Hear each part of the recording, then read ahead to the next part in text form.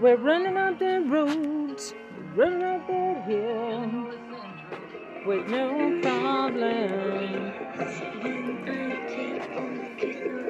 Kick back from his mouth, go deep, go.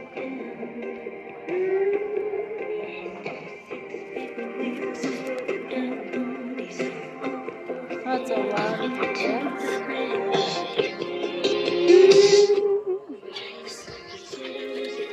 It's actually taken from James Joyce.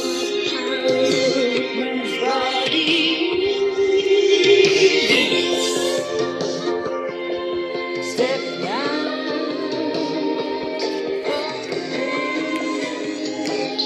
into the sensual world. Step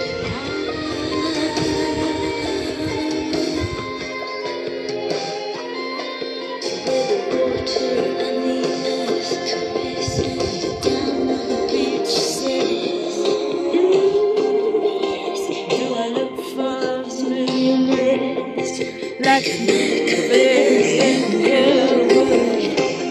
when I could wear a sunset.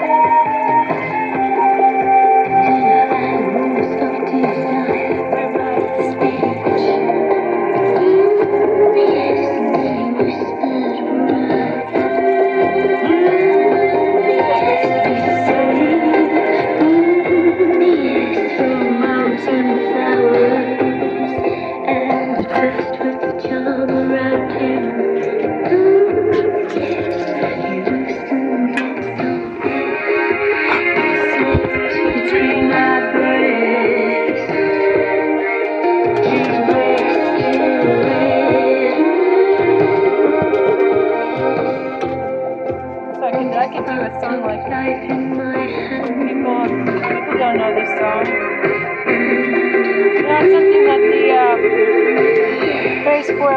Facebook software program, it tells you kind of like your whatever your superpowers or things people envy you for, things you can do, things you can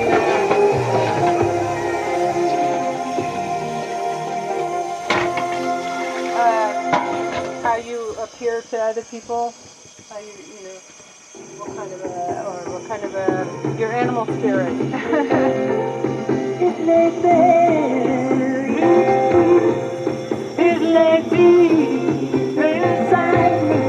It's so deep I don't think that I can speak about it. It could take me all my life, but it would only take a moment to tell you what I'm feeling. But I don't know if I'm ready yet. Come walking into this world.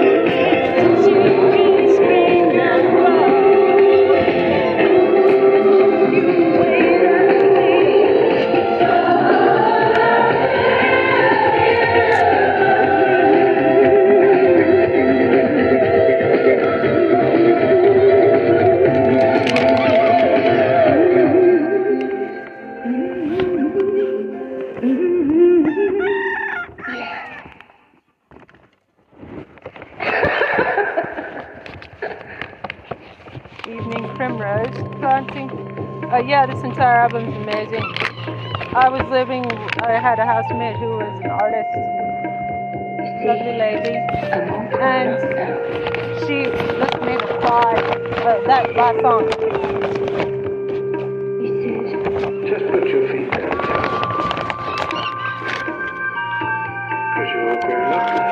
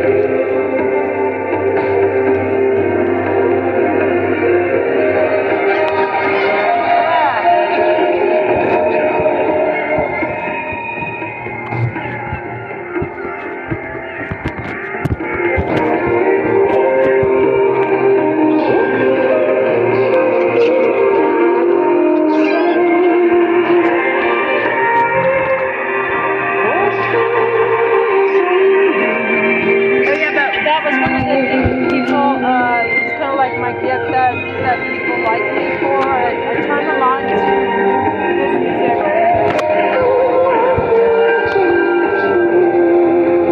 According to the Facebook software.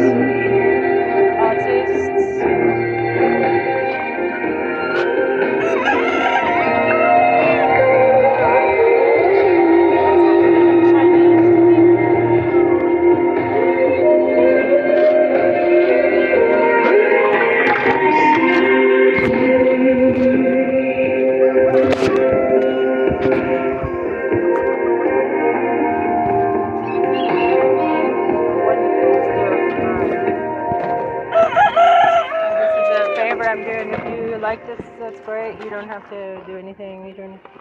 You can give me a 5-star review if you really want to help out my podcast for awesomeness, music arts comedy.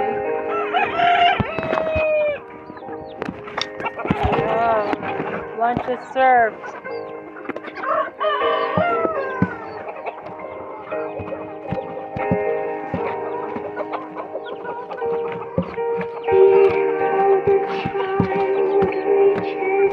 This song made her cry too. The artist, very great artist.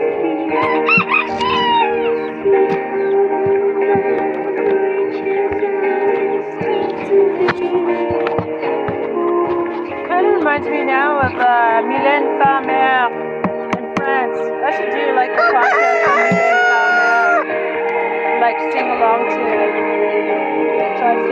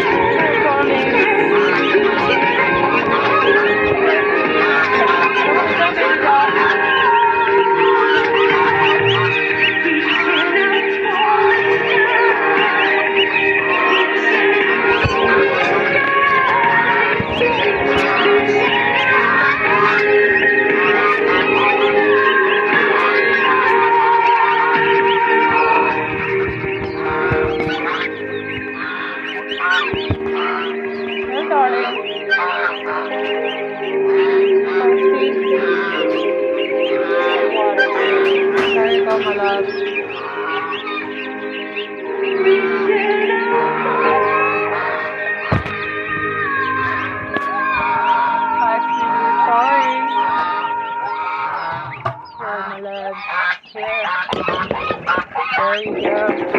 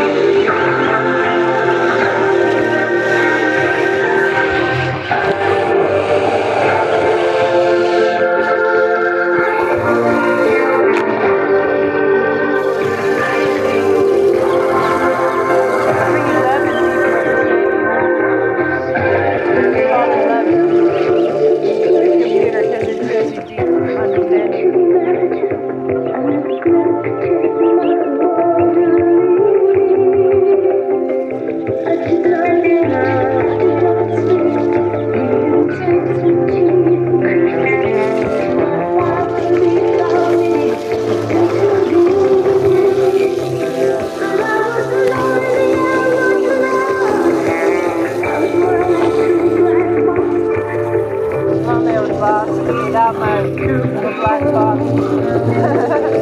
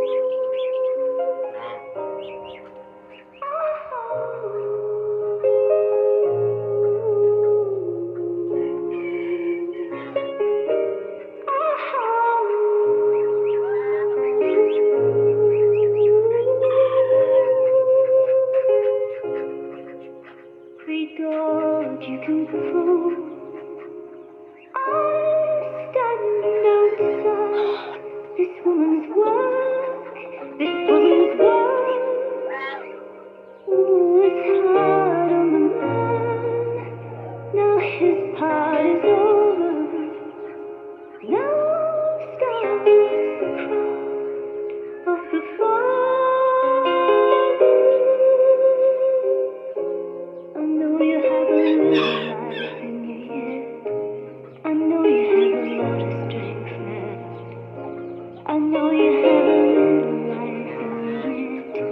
I know you have a lot of strength left. I should be crying, but I just can't let it show. I should be hoping, but I can't stop thinking. All the things I should have said that I never said. All the things I should have done that we never did. All the things I should have given that I didn't. Oh, darling, make it go. Make it go away.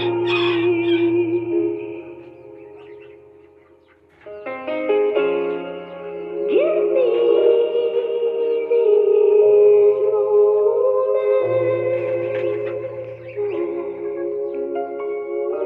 Give them back to me. Give me them kisses. Give me all you have. I know you have a lot of strength left. I know you have a little life in you. I know you have a lot of strength left. I should be crying, but I just can't let it show. I should be hoping, but I can't stop thinking. All the things we should have said that we never said. All the things we should have done that we never did. All the things that you needed from me. All the things that you wanted from me. All the things I should have given that I didn't. Oh,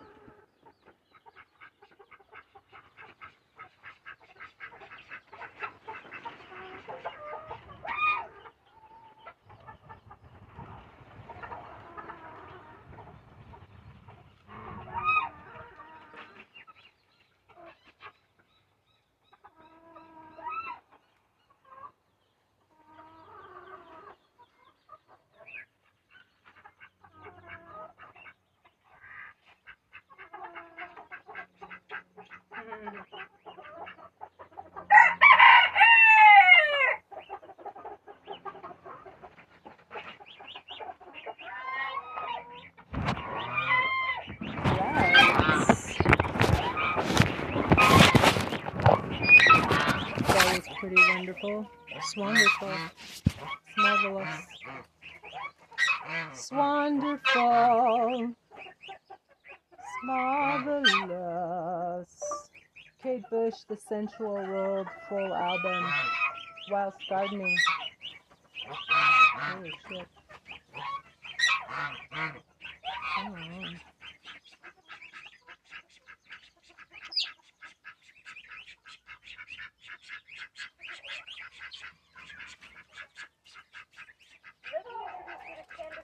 Let me introduce to you. She's a newly elected district chair for the Republican Party in Georgia. I'm not a scientist because I didn't do that job, but I know that the Earth is flat. Because if the Earth was round, why would maps be flat? They can never answer that, okay? People want to be like, well, if the Earth is flat, then what about night and day? Jeez. I don't know what you think about it. Maybe because the Earth is double-sided, and God flips us over when it's time for us to go to bed, and flips us back over when it's time for us to wake up, like I do with my husband. Like, use your brain. Use your head for a minute. If the Earth was round like a globe, everything would be falling off of it. All the oceans would be It's the dripping first down time. like ice cream, okay? Unless the Earth is a deep sea blizzard where nothing falls out. Sometimes things do fall out, and you have to get your money back. That doesn't really make sense to me. They're trying so hard to make us think the Earth is a globe. I see globes on TV, globes at my children's school. I saw a globe at Hobby Lobby, a place of worship. Hobby Lobby, there is a globe there. I mean, if I were a normal person, there would be a globe behind me, but I have a rotary telephone. It's not hooked up to anything, so Bill Gates can't track me. Okay?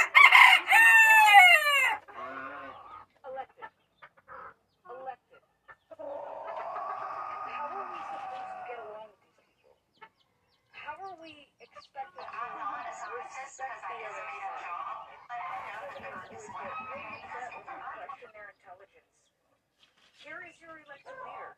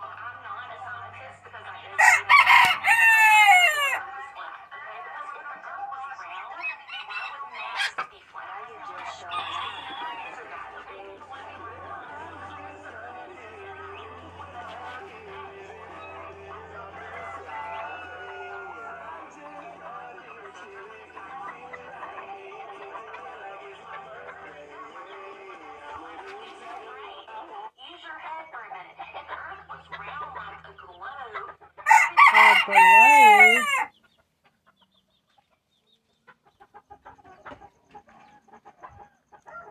What a card. Oh my god, that's so fucking cute. Oh my god, check this out. Oh, so cute. Just like the adult.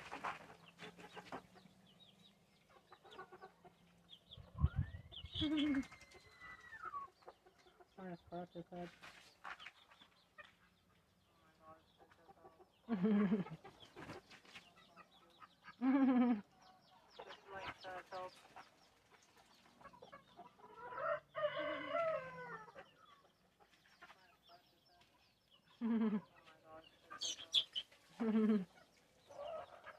This is a gosling taking a bath. A gosling taking a bath. Hashtag KVOA. Hashtag KGUN9. Hashtag Tucson. Hashtag Arizona. Hashtag KLPX. Hashtag cute. Hashtag animal. Hashtag goose. Hashtag baby.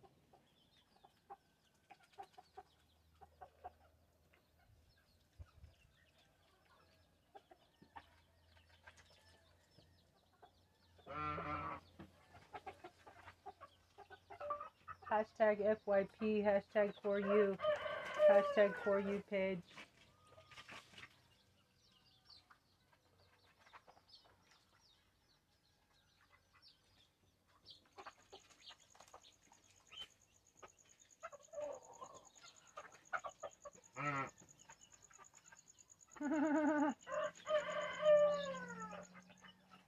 Check this out. Check this out. What the hell are you doing, girl? Check. Check. Get it? Check it out. Check.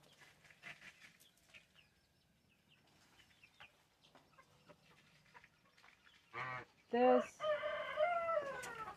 out.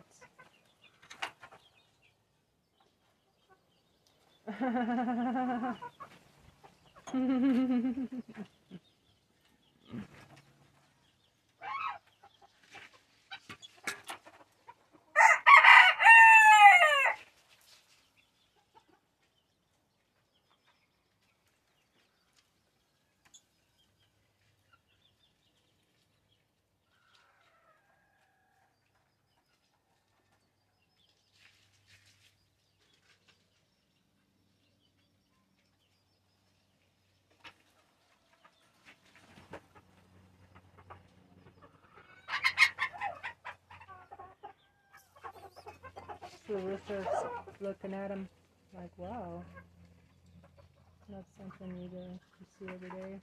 Kind of like taking the point of view.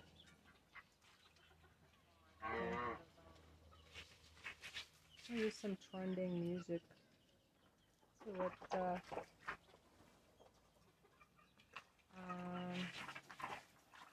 Res Talk.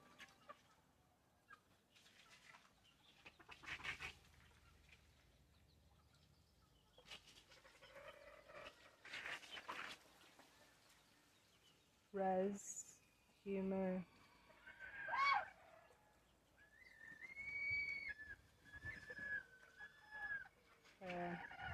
Putting up together my work.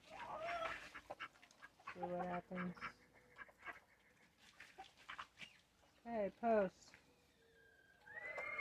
Water is not on your computer. Ayo. Love it.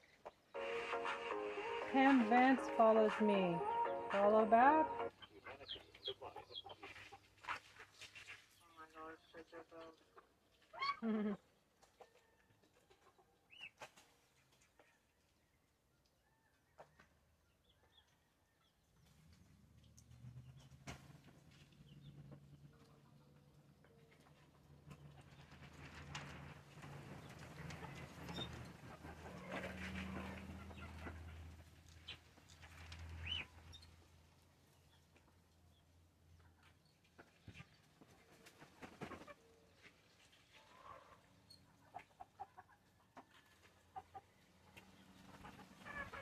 Still a whore missing work.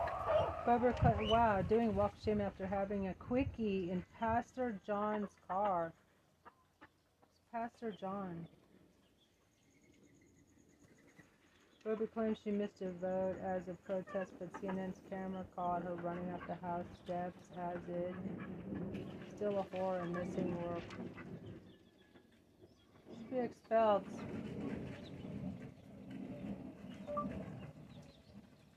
She should be expelled for this lying blatantly to the public and insurrection.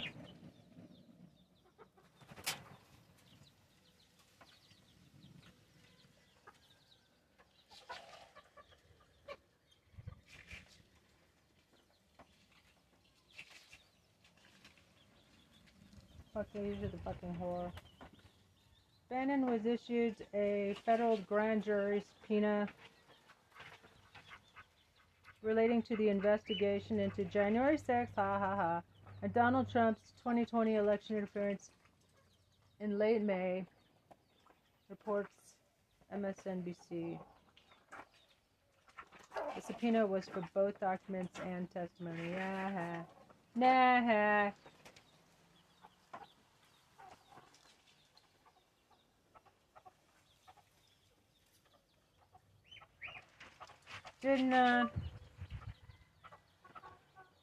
Did he do his 5 months prison yet?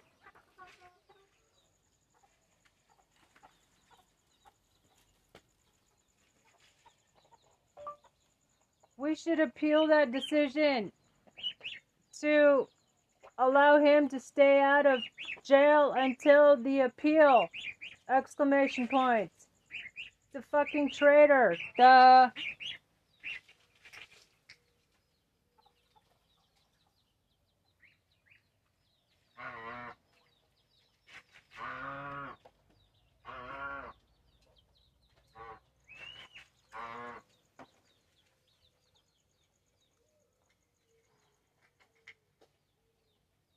Okay. Right. So I said, did he do his 5 months prison yet? We should appeal that decision to allow him to stay out of jail until the appeal. The effing traitor. How's it going, little Gaza? My little Gaza. Okay, let's get back to the show, Trista. Okay.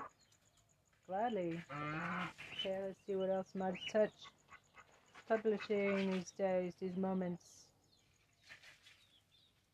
Trump says he's been indicted in probe over handling of sensitive government documents. CBS News. Stop using MCT oil for keto. It's not For keto. metabolic thermogenesis. Metabolic. Coming tonight, the president was asked about this.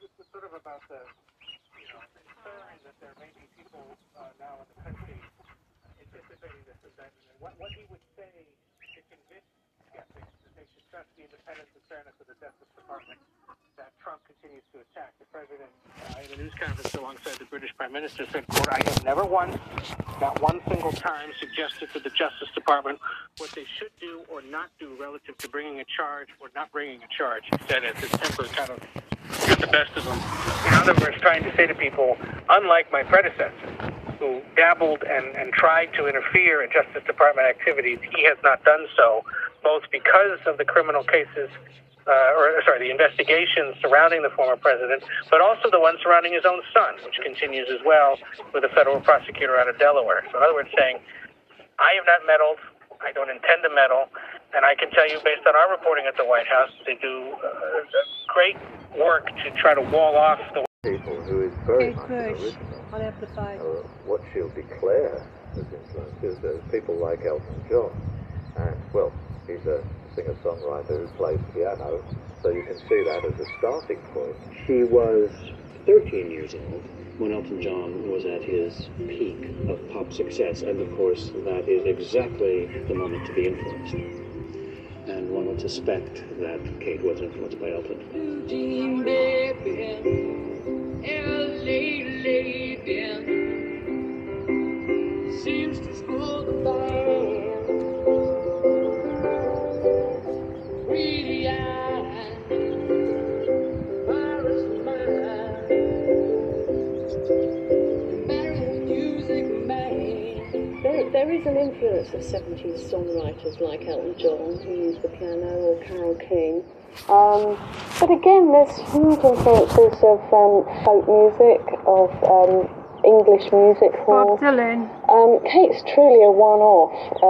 She doesn't really slot into any category, and I think that's what makes her so incredibly special. I mean, in She terms never of went on tour. British female She only pop did singers, studio albums. She did it all talking herself. Dusty Springfield, Sandy Shaw, Lulu, and then you arrive at Kate Bush. So there is no precedent, really. She absolutely was unique. I mean, she really was a one-off. There had never been anybody like her before.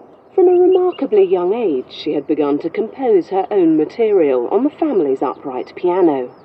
While still in her early teens, she unofficially auditioned for family friend and Pink Floyd guitarist Dave Gilmour. Wow. It would be this encounter that would drastically change her life and set her on the road to pop success. I was about 15, 16, and we thought it would be really interesting to see if I could get some of my songs published. A friend of the family knew Dave Gilmour, who at that time was looking for talent to either be involved with or produce or encourage. And he came down to hear some of my songs as part of the scouting process. And I think he was intrigued enough to feel that it was worth mastering the demos and presenting them to record companies in that form. He arranged this really remarkable all singing, all dancing demo where Kate went to Abbey Road and Dave hired a 30-piece orchestra. And they made 3 tracks, saxophone song, The Man with the Child in His Eyes, and the other one. Wow. Gilmour I didn't know himself that. can't remember David what Gilmour. the other one was. That's awesome. Thank you, David Gilmour. That gets lost in the midst of time. Anyway, they were terrific.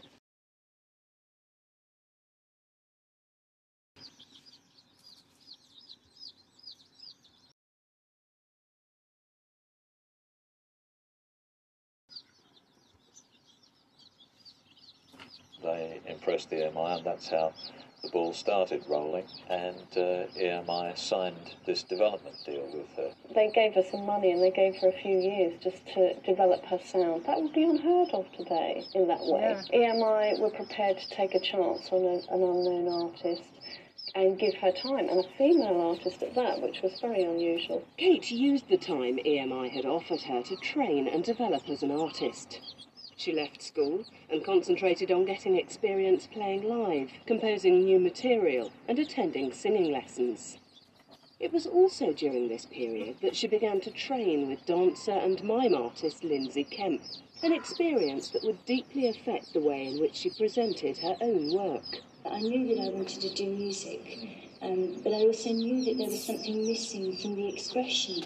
And I was very lucky just to see an ad in the paper. I went to see a show, and it was Lindsay Kemp. And really, I'd never seen anything like it before. And what he was doing was he was using movement without any sound at all, something I'd never experienced. And he was expressing so much, probably more than most people would express with their mouths. And it suddenly dawned on me that there was a whole new world of expression that I hadn't even realised. I was at school, and it was a few months after that I decided to leave school and to throw myself into the world of music, and dance seemed to be something that was such a parallel to it, that I felt it was good for me, especially in terms of being a performer, something that I knew nothing about. It's all part of her expressing music and she does dance well. She's using her body like an instrument in the way that she uses her voice like an instrument. Midway through 1977, it was decided that Kate was finally ready to record her debut album. Sessions for what would become The Kick Inside started at Abbey Road Studios at the end of the summer. We knew nothing about Kate Bush at all, and we just assumed that this was another young girl, pop singer, etc. And we turned up on the session, and there she was. I think she was 19, and we started working, and within, I don't know, 20 minutes, half an hour, we realised that we were not working with your average pop singer. We were working with a very talented young lady, both in terms of composing and in lyric writing. when all of us came out of that first session, we all went to the canteen or the bar or whatever it was, and we thought, well, you know, either she's going to absolutely bomb, or she's going to start a complete revolution. You know, and of course none of us knew which. EMI similarly did not know quite what to expect from the 19-year-old's first record. They decided to release one of her most conventional tracks, The Man with the Child in His Eyes. However, Kate had different ideas and insisted that her first single should be the haunting Wuthering Heights, a song based on Emily Bronte's classic 19th century novel of the same name.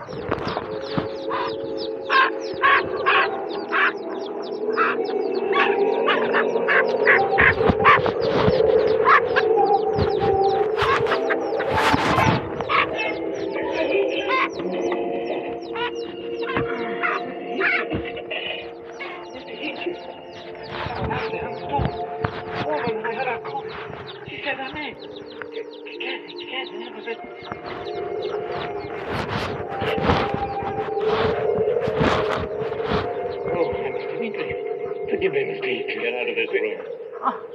Get out!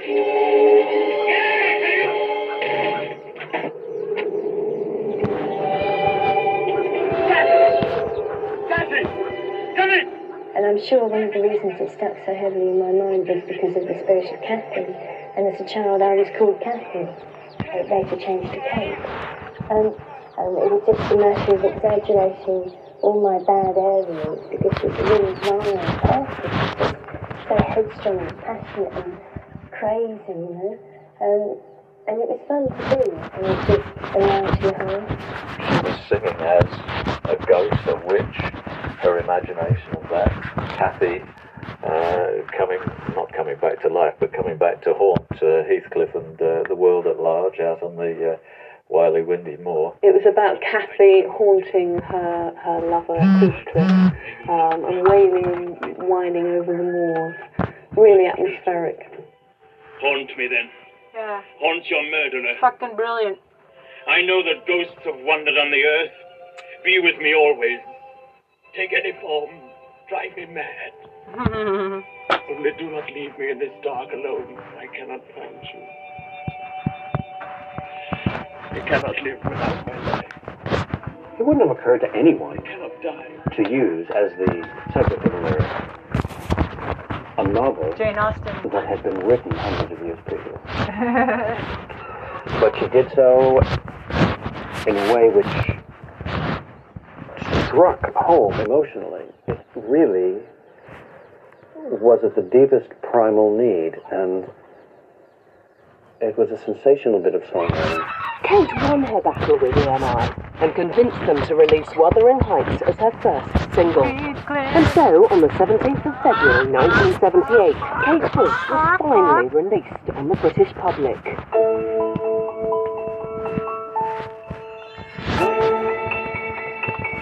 This isn't the real version.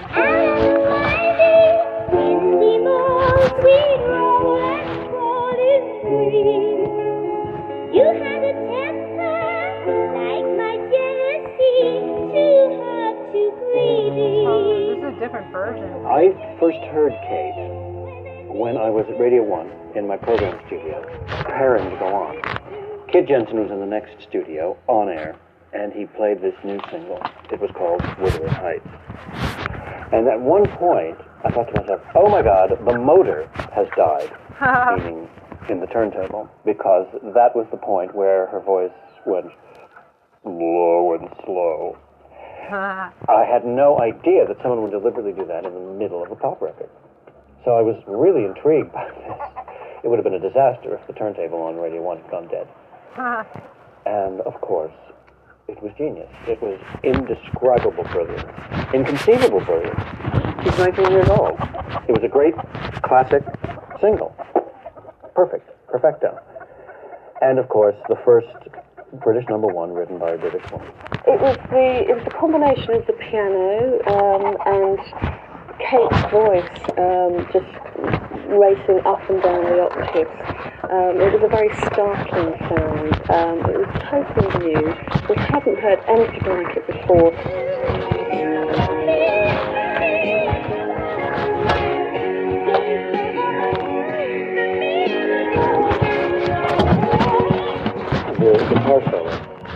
fade, which is a long guitar solo. I'm looking at it. But what is so wonderful about it is that it is, at times, a vamp on the melody, almost jazz-like, but then, at times, it is the melody. It's Kate as a guitarist.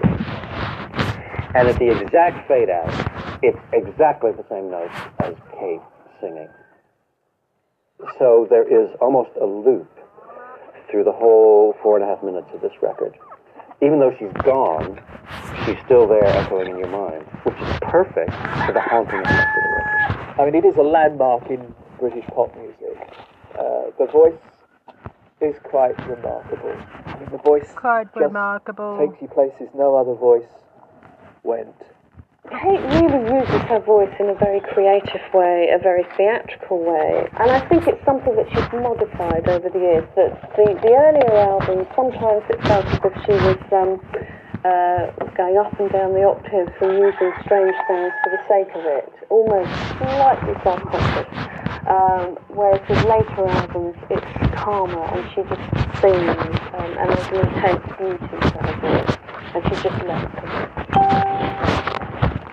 Really. But on some of the early records, like Wuthering Heights, she uses her voice to real dramatic effect, really high, and then just swooping down low. The staggering success of Wuthering Heights made Kate an instant celebrity. However, people were already beginning to question whether, like Emily Bronte, Bush would only be capable of one truly great work. Before the album came out, a lot of people thought, well, she's never going to be able to do anything like this. I mean, this is such a fluke. Everything about it is a fluke. The voice is a fluke. The subject is a fluke. So she quite wisely didn't duplicate it, and went the other way and brought out one of her piano-based tracks, The Man with the Child in His Eyes.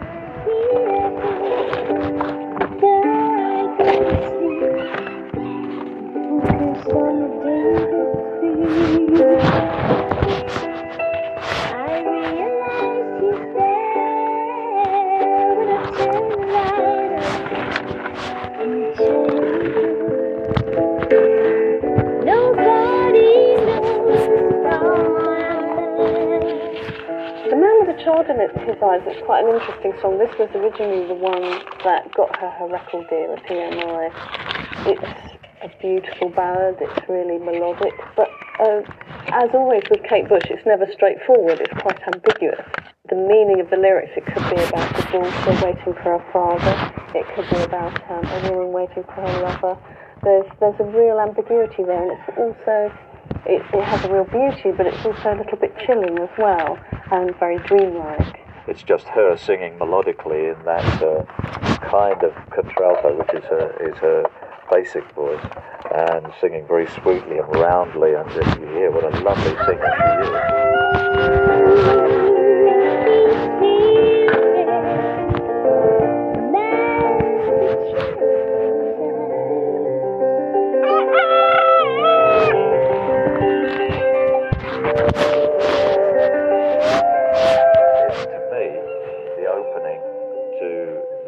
Sensual, sexual Kate Bush. Wuthering Heights was the fantasy around a novel, and where Kate Bush herself stands in that, who would know, because she enjoyed the whole thing very much. But with this song, she's right in there, and as a teenage girl, as now I'm sure, she's a very sensual, sexual person, and the two words go together in connection with Kate Bush just all the time. You've got to say both of those things, or know both of those things about her. That's where a lot of her inspiration and her power flows from, is from being a sensual person and enjoying being a sensual person and feeling that that's a force for good in the world. It's as big as that to her, and she cares about it that much. And of course it's an element of love, but in the way she writes, in that song it applies too. It's the sensual heart of it. That side of women's sexuality hadn't really been acknowledged or expressed. because the 70s, even though there was a sort of real strong feminist movement, I think that hadn't penetrated into the mainstream, and I think people still thought along tram lines when it came to the sexes and what men were supposed to feel and women were supposed to feel.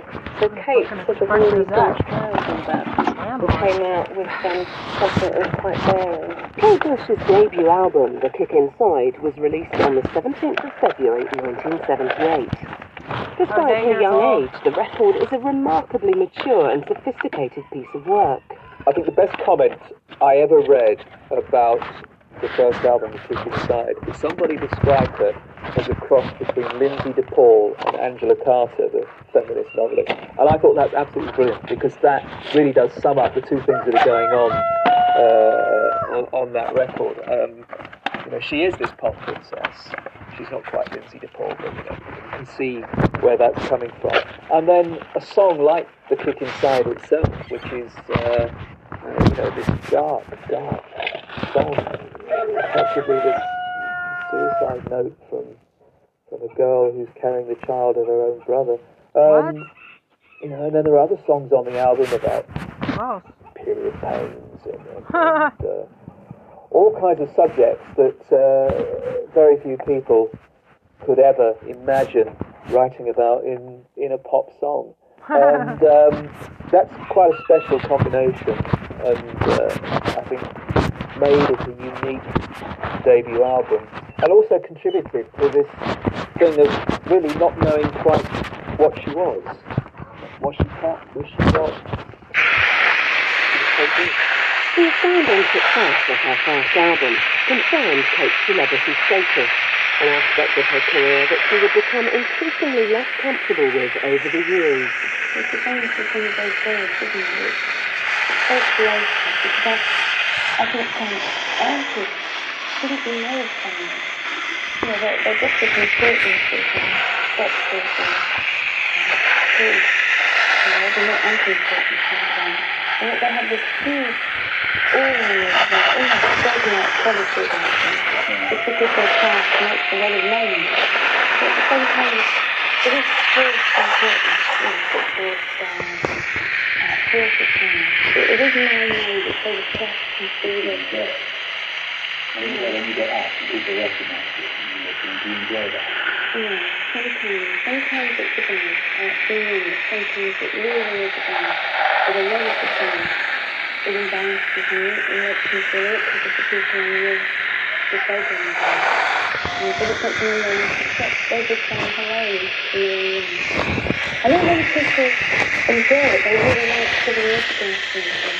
And I think it's so important, if everyone else is here, please give it to them. Because, you know, I think of myself when I was a kid, and I feel so like, I really want to listen. And I go out and say, hello, and I think, I'm sorry, so I really go, and I couldn't even get the words out. So it is a matter of respect. While the man with the stars in his eyes was still climbing the charts, Kate made preparations to record her second album, Lionheart. The LP was released on the 13th of November, making 1978 the most productive year of her career.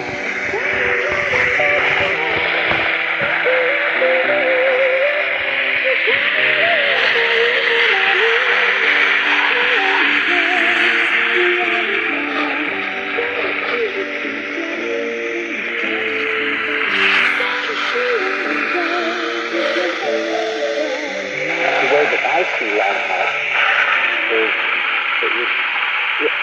it was quite simply after 2 years of the Kick Inside. I don't think at that stage she was under pressure to duplicate the Kick Inside. I think she was just couldn't. I mean, she had a backlog of songs anyway that she'd been writing for years. And I think this was just a continuation of the Kick Inside. I do feel that the second album is better just a little, because when you're not having enough time in between, we really want to do some new stuff and really sort out the The rushed release of the record has often been blamed for what some perceive as Kate's weakest album. Despite these criticisms, Lionheart does contain some truly remarkable material. The fourth single to be released from Lionheart was the extremely theatrical Hammer Horror, which, in contrast to its predecessors, was not such a chart success. However, the second single from the record, Wow, proved to be a far more popular release.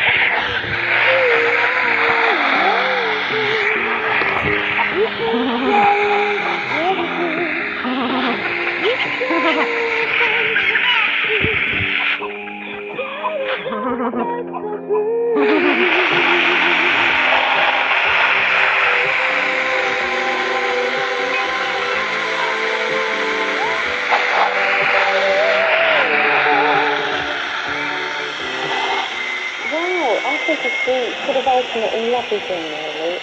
It's a song about the stage and eulogising the stage and the glory and the loneliness of being an actor. And sort of, in a sense, it again, quite typical of Kate Bush, and it's fairly complex because it's talking about the isolation of being a performer at the same time as the wonder of it and the wonder of catching a crowd. And so it's this whole feeling of the showbiz world, and maybe it also starts to reflect on what we started to experience over the previous years of the kind of apprenticeship and then our entry into the full public eye. But the good and the bad of it, everyone assembled the studio, this is, as they say now, this is so exciting. Exciting to hear about it, and she picked up on Wow, and she sort of taking it out of herself as well. But she was quite famous at the time, and rather mocked saying Wow a lot in sort of post-city way. But there she's using it in the song, and it's in this showbiz way, it's all enthused about everything, and I want to be rude as well. That line about the guy that was about to leave and in the video, just in case you didn't get the time to touch the bum at that point. But that's what we're talking about, is dying go. You have to know that.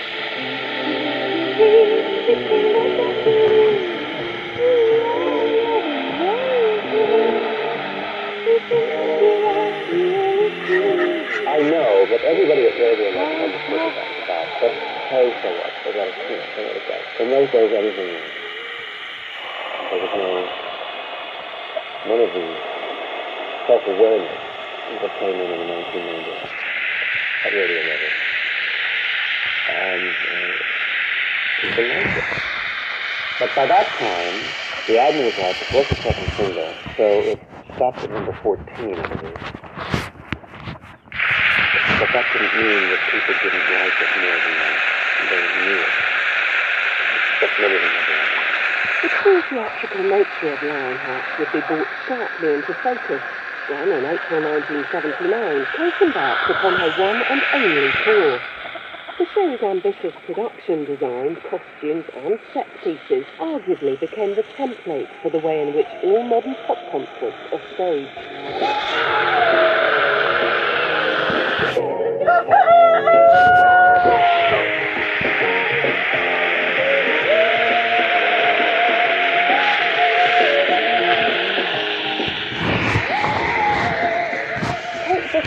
Tour of life, which was called in 79, I feel honoured that I was able to do it. Yeah, it was a huge spectacle with a lot of different stages, a whole team of dancers, myriads of costume changes, musical theatre, but really high art musical theatre. One that really left you quite gobsmacked, and also she used the mic. I think she was one of the first. The neck harness, which she was one of the pioneers of, a radio mic set on a neck harness. People had to deal with her dancing all over the shop very unapologetically, with the troops with her as well as the band. It was much more than just a pop recital. And people just couldn't believe it, because she was doing faster. But everyone heard the impact of it. It was a great show, and obviously everyone would watch it. She didn't do more live work later.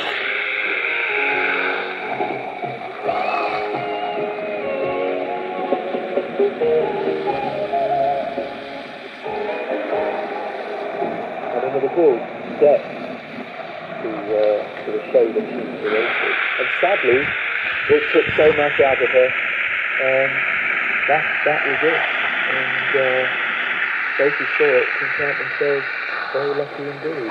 What was so surprising is that she didn't want to go back on stage after that because she seemed so enthused with it. She didn't come across as someone who was stressed with it, who felt had tremendous stage fright and nerves. Obviously that went on behind the scenes, but there was a real fluidity to the show. It was a very tiring effort, a very good commitment, and it's getting to the point when all my projects are very big commitments, and I think I haven't really wanted to do it since. I had to wait until the end of the last album to have enough new material to do a show. But I just don't think I feel prepared for that commitment. I suspect she'll resist it for the rest of her life too, unfortunately.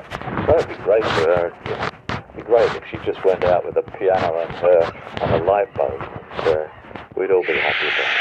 But, I dare say she won't. After the completion of the tour, Kate returned to Abbey Road to record her third studio album.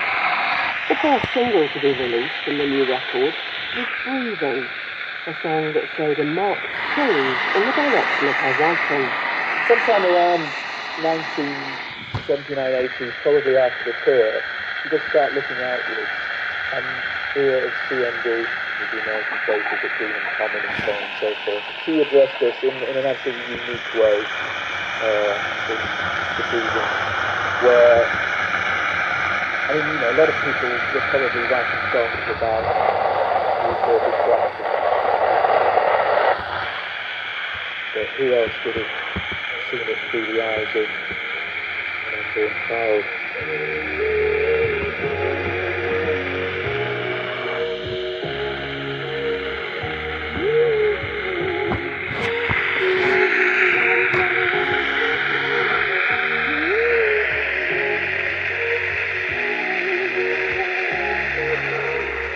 A very physical song, you get the sense of labour breathing in and out, the last voice gradually moving this baby's body, and you realise after a while she's singing about a child in the womb who's been poisoned by plutonium, who can't breathe. It's really quite a shocking song. It has a beautiful melody, but it's really quite shocking underneath.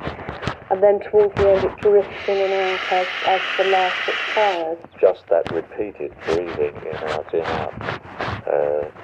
You really feel it. It's a very physical, as you say, visceral feeling you get off that song. It's very tough, very rough. The video only emphasised it.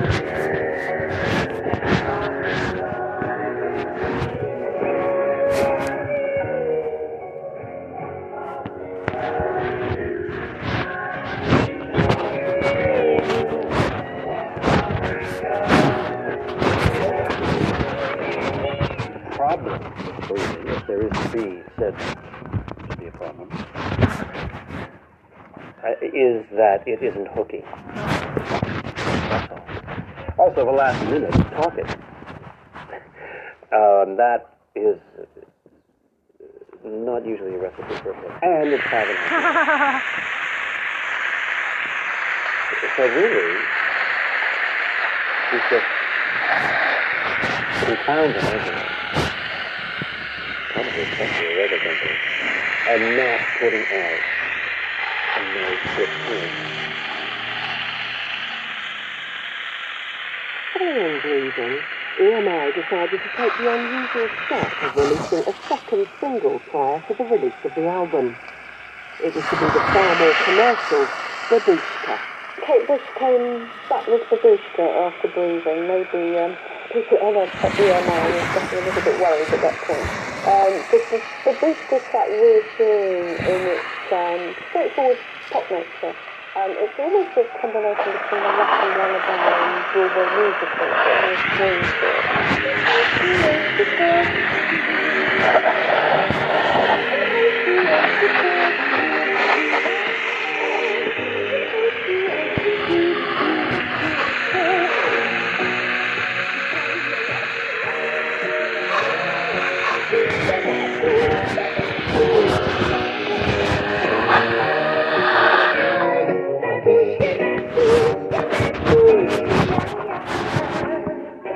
conceit is simple enough, and this woman testing a man's fidelity. But what the song is actually about is much deeper than that, of course, because the woman who's grown old and wrinkled or whatever, but she still feels the same young girl inside, and can the man still recognise what it was that he fell in love with in this girl all these years earlier? And with Babushka, you reach the conclusion that the wife, dressed up as the mystery woman, so this is sort of a very Arabian Nights sort of feel to it, and she comes and meets her husband. She's in disguise, and the husband's very excited about her, though he wasn't excited about her as the wife, and so it ends in that moment of the meeting. And so there is actually, despite it's a humorous, farcical tale, there is also a certain poignancy about it.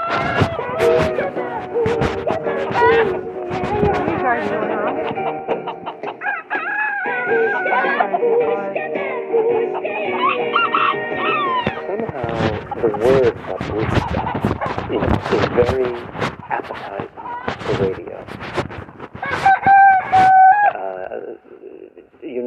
In the late 50s, doo-wop was a big deal, and nonsense syllables, sha-na-na, were really popular. Well, babushka, although it is a word in Russian, sounds like nonsense syllables as well, and they're nonsense syllables that go together very well. And I think this unknowingly appeals to the Never Forever was finally released on the 11th of September 1980 and quickly rose to the top of the album charts, making it the first album by a British female artist to reach #1. To promote the album, EMI decided to release a third single from the record, Army Dreamers.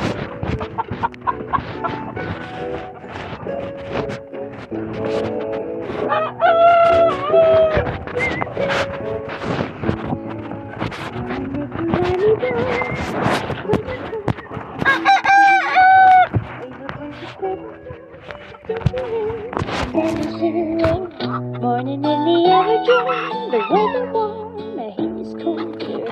For a man in uniform to carry home, like making That sleeve photo is fantastic. It shows her again using her body as a canvas to project several different kinds of visual image. Not an image that she's going to stay with, but for the song, this is the right look. And this song is so touching. It's a direct message about how, if you have war, you're going to have young men who dream of being soldiers, go off and become soldiers, and don't come back. And the life is lost. It doesn't happen.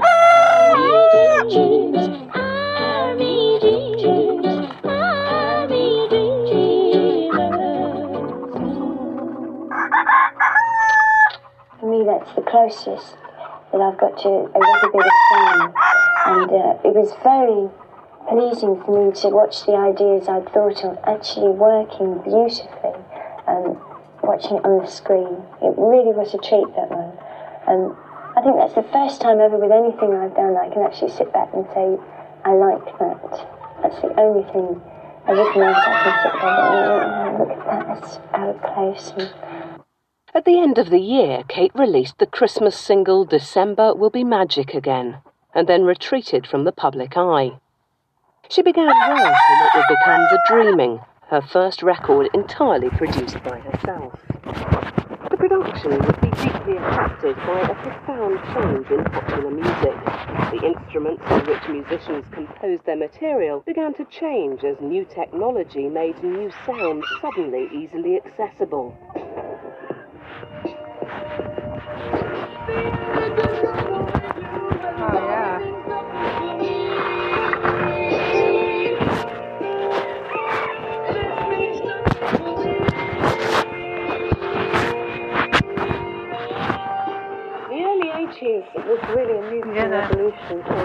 synthesizer, and that completely altered the texture of pop music. And also it was a key sound in the sort of post-punk bands like Ultravox, Heaven 17, ABC as well. There was a whole new pop sound that was coming through, and it was post-punk.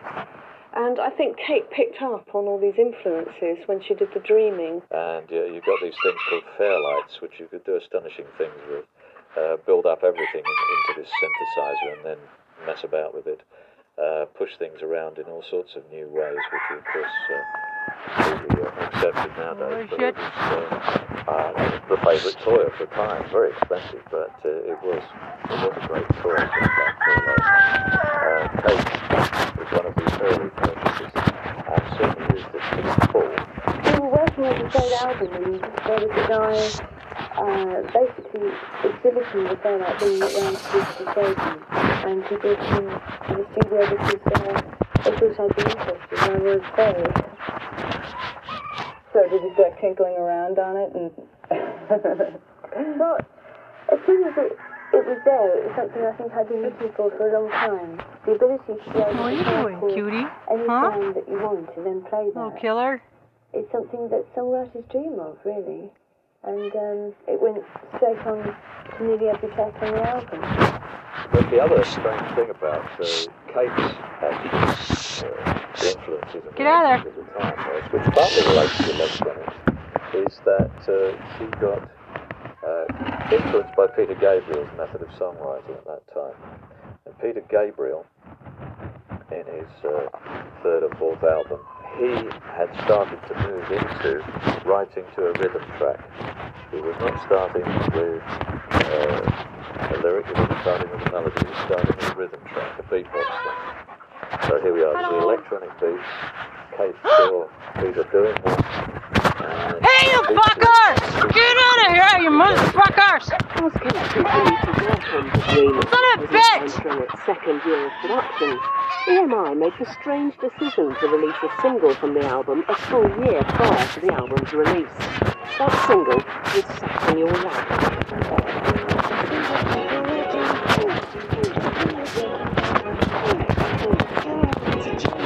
Bad dog! Fuckers! Bad! Bad! EMI used Sat in Your Lap as a preview to the album. What are you doing, fucker? Bad dog! As far as selling an album goes. But again, it's one of the real one-off songs. What are you doing, little shitheads? It's one of my all-time favourites of hers. Hey! Whether it's 3 minutes on the radio or 4 minutes perhaps, it's enormously powerful. You need to get rid of some of dogs! One of those records that is... Find home! Disruptive rhythms, the voices pretty wild, it's a laser place, it's really insistent. It's get out of here, go on, scram! But I think people responded to that. There was a real passion in it that people responded to. But it's interesting because it's almost Frank Zappa's in its sense of parody in the way she plays with different time signatures.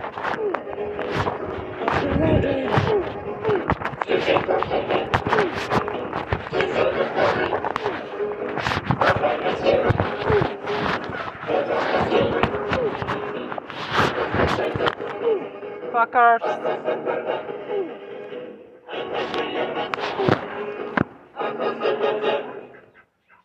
After the slow and complicated production of The Dreaming, the record was finally ready for release in September of 1982. At the point of its release, the record did not receive universal acclaim, and to this day remains an album that divides its listeners. Kate has always said EMI saw it as my mad record. They saw it as a commercial suicide note, and in a sense, because that was the feeling in the record company, you know how these things have their effects, it was sort of self-fulfilling prophecy. I'm sure they put some work into it, but they weren't working with confidence, to say the least. And so that will have played into it being a commercial failure. I don't feel it went away from the mainstream. I mean, whenever you make an album, you just do it and you hope all the songs are good and that you're trying to express what you want at that time. And I feel that I've done that, certainly with the last 3 albums. But I have to say, with the benefit of just, the 23 years of hindsight, that I think bad reviews were a terrible mistake. That is a really powerful album. Some say it's her best, and I think that's a good argument. I might think it's her best on reflection. Some of those tracks are just knockout. The title track, what a piece of work that is.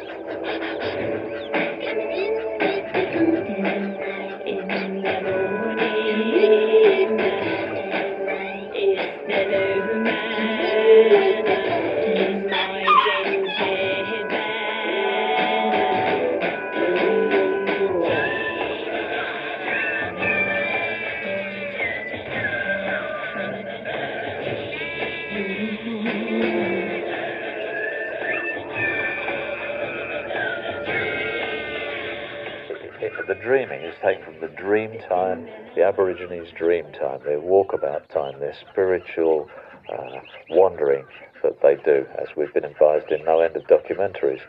And so she took that idea and then looked at the politics of it, how the Aborigines have been dispossessed of their land when we colonised Australia. She does that, amazingly enough, in a rather odd comic setting, which to my mind doesn't devalue the subject matter or the argument.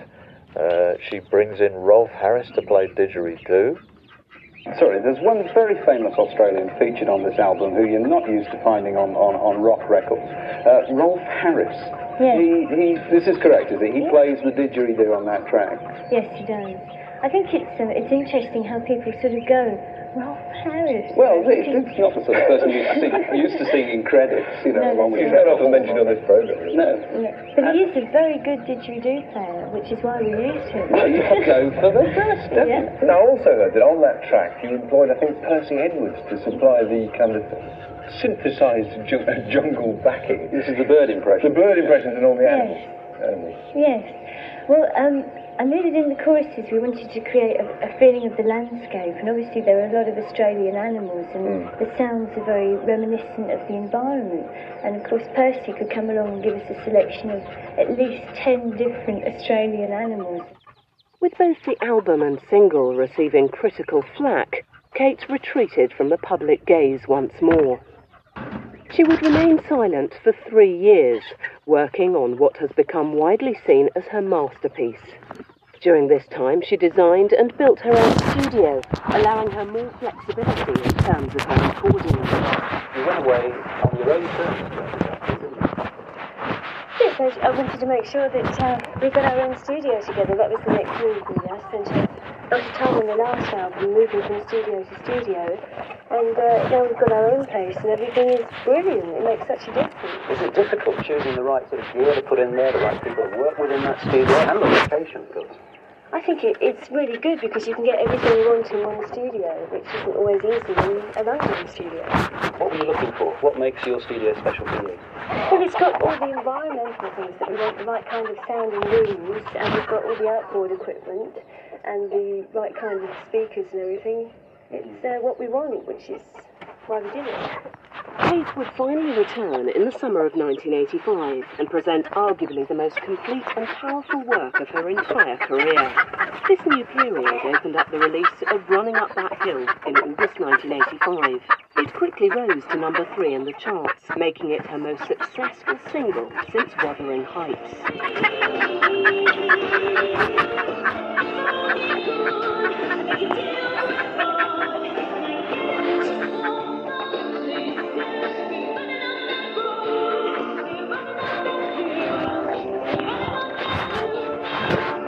Rather like Wuthering Heights, EMI did not want this song as a single. She fought them for it, and again she won.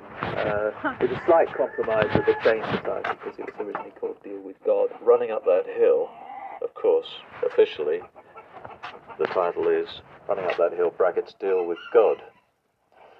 And that's really important. The brackets is Kate Bush stamping her foot and protesting, because that Deal with God is her title for that song. She insists, she still calls that song Deal with God. That was one she lost in her endless disputations with EMI, friendly disputations, creative disputations. That one she lost though.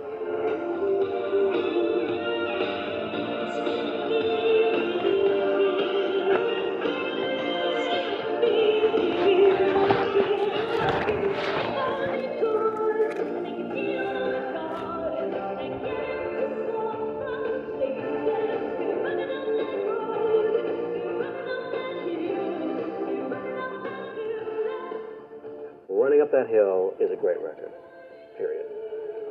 And it is her biggest single in Britain since Wuthering Heights, gets number 3, and it is her first top 30 single in America. It's very accessible. And here, the synthesizer is used in a very atmospheric way. She manages to really create an atmosphere of longing and quest. This astonishing thing is happening. The deal with God.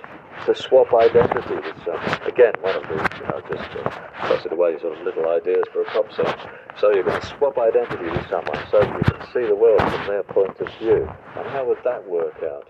It may be about a love affair. If you could go into your lover's shoes and look at you as they see you, what would be going?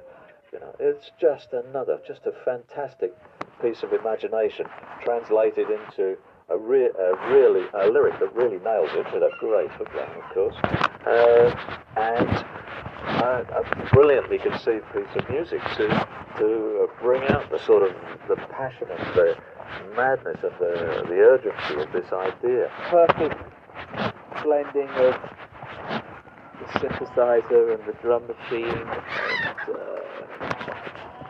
I guess it achieves what she hadn't done on the previous record, and indeed synth pop was struggling to do, which was to marry genuine emotion and a soulfulness, if you like, with technology. That was what was lacking, perhaps, on the previous record, and here they come together. And indeed they do on the whole album. The album, The Hounds of Love, entered the charts at number 1 and has since become regarded as one of the seminal albums of the 1980s. I think we felt that Kate was going on a certain trajectory that was windy, a little bit, but she lost her way a bit, really, and that wasn't really relevant. And then she came out with Hounds of Love, which was full of so many different influences, really picking up on emerging dance music, on world music, which was huge at that point. And the lyrics and the music worked together in a way. It was a real peak in her career. It was almost like the summation of everything that she'd done up to that point. House of Love is undoubtedly the masterpiece. One of the extraordinary things about that record is its self-confidence, because after The Dreaming, which didn't sell and wasn't regarded as a success, and had been the first album that she produced totally herself, she could have taken a real knock from that. But it doesn't seem to have had that effect at all. The second side of the record contains a series of songs known collectively as the Ninth Wave. Pink Floyd often did this on their early records, which is that you put a bunch of songs on one side, vinyl, and you put a concept on the other side. Well, wisely, I would imagine, Kate didn't just do one side as a continuous track, which was the old Pink Floyd way, but she did a bunch of songs that speak to some degree, and they are themed on what it's like to be dead. At least I think that's a good part of it. Clearly there's a cycle of life and rebirth going on there, inspired by this life. And it sounds absolutely extraordinary as well. And again, it's the attention to every last little sound. Both in terms of the voice in which she uses every sort of vocal trick in the book to create every sort of nuance of emotion. But then in the actual sounds themselves, I mean, there's this wonderful story, for example, about the waves that they recorded, which occur between the first and second track of the cycle. And he insisted they're redone because they weren't the right kind of waves. Infinitesimal attention to duty. Cloudbusting, another extraordinary single that existed in its own time and space.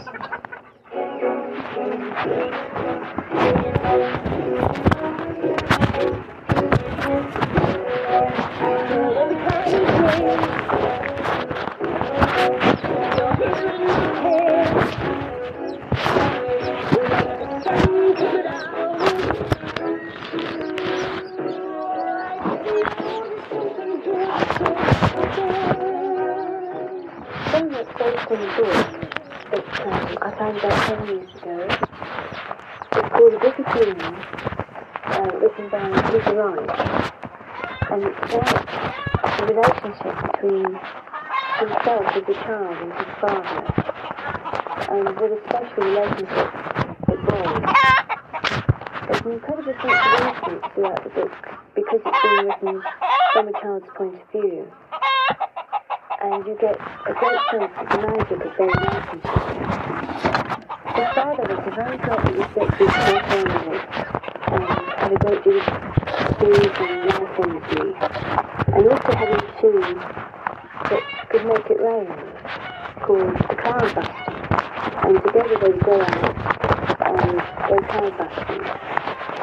The song is really about the magic of that relationship, the adult looking back at what a good time they had. Unfortunately, the build-up in the book is where the father is arrested because his beliefs are considered somewhat outrageous. And from that point onwards, it's very difficult for the child to cope without his father. But Cloudbusting is the best video from the point of view of art. And it's really heart-wrenching when she's separated from Donald Sutherland, her dad.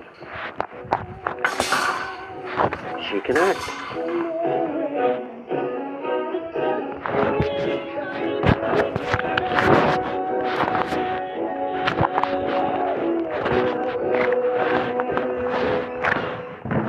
And the song is saying that now that his father's gone, instead of the moments when it rains being sad for him, a very happy thing. It makes him think of his father, and in a way the rain is the presence of his father with him.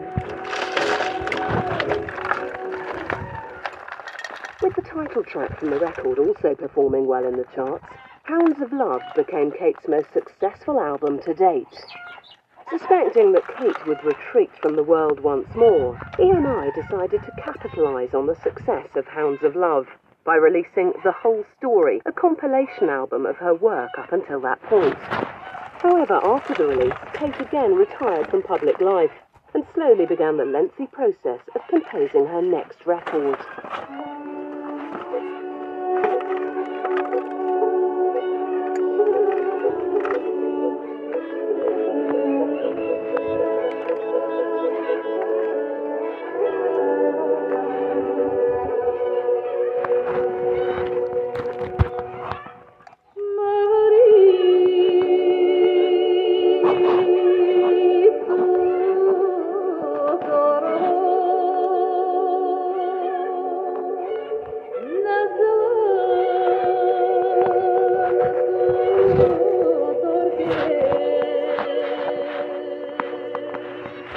So I first heard the Trio Golgata when I'd finished the last album, and I was devastated. I think everyone that hears it for the first time knows it's incredibly powerful music. And I listened to it for a long time, and started thinking how nice it would be if I could somehow write it.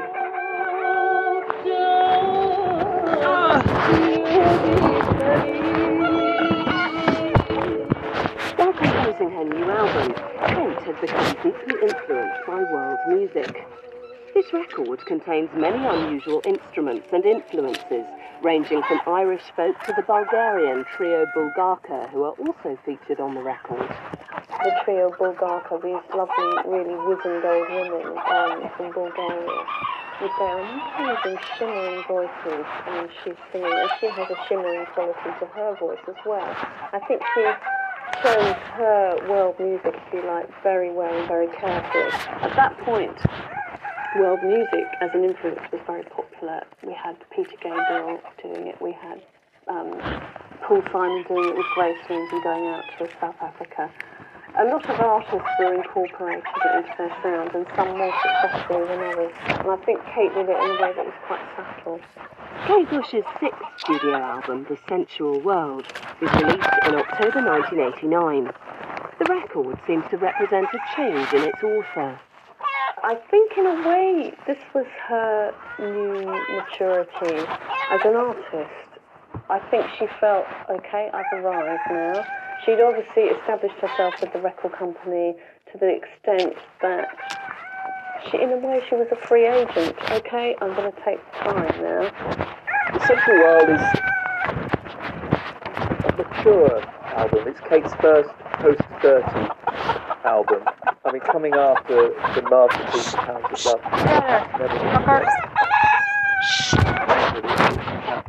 Deserved. The singles from this are quite moving.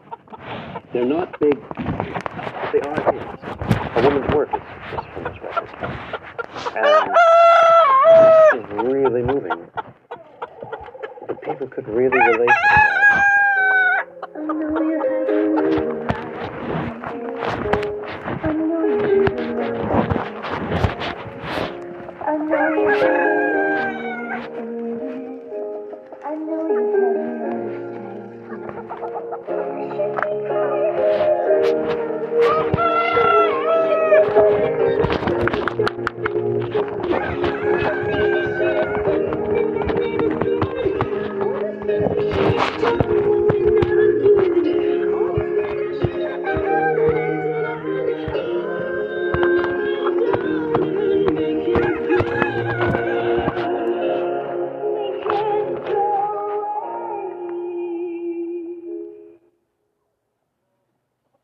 The most successful single from the record was the title track itself, released in September 1989. The sensual world, that is what she lives in.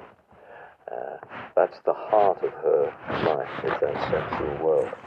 Much as she's a very thoughtful person, she reads the papers and knows what's going on in the world for sure, and uses all that information in her songs. Nonetheless, the sensual world is where it's at, and it comes from James Joyce, from Ulysses, and the final passage, I believe. Not the only person who's ever been able to get through Ulysses, but I understand that what she wrote is derived from the final passage of Ulysses, a long internal monologue by the character Molly Bloom, which Kate actually wanted to set to music, but James Joyce's estate refused her permission to do that, so she had to write her own version of it, which I believe she does quite wonderfully. And she has, it's a beautifully expressed, highly sensual lyric, but with her singing and the music exactly fitting what she's on about as well.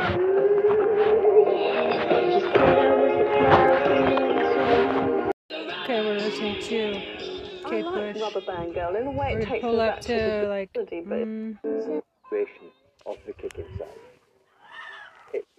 I don't think at that stage she was under pressure to duplicate the kicking side. I think she was just couldn't. I mean, she had a backlog of songs anyway that she'd been writing for years. And I think this was just a continuation of the kicking side. I do feel that the second album suffered just a little because of me not having enough time in between to really write and produce new stuff and really keep out the old stuff. The rushed release of the record has often been blamed for what some perceive as Kate's weakest album. Despite these criticisms, Lionheart does contain some truly remarkable material. The first single to be released from Lionheart was the extremely theatrical Hammer Horror, which, in contrast to its predecessors, was not such a chart success. However, the second single from the record, Wow, proved to be a far more popular release.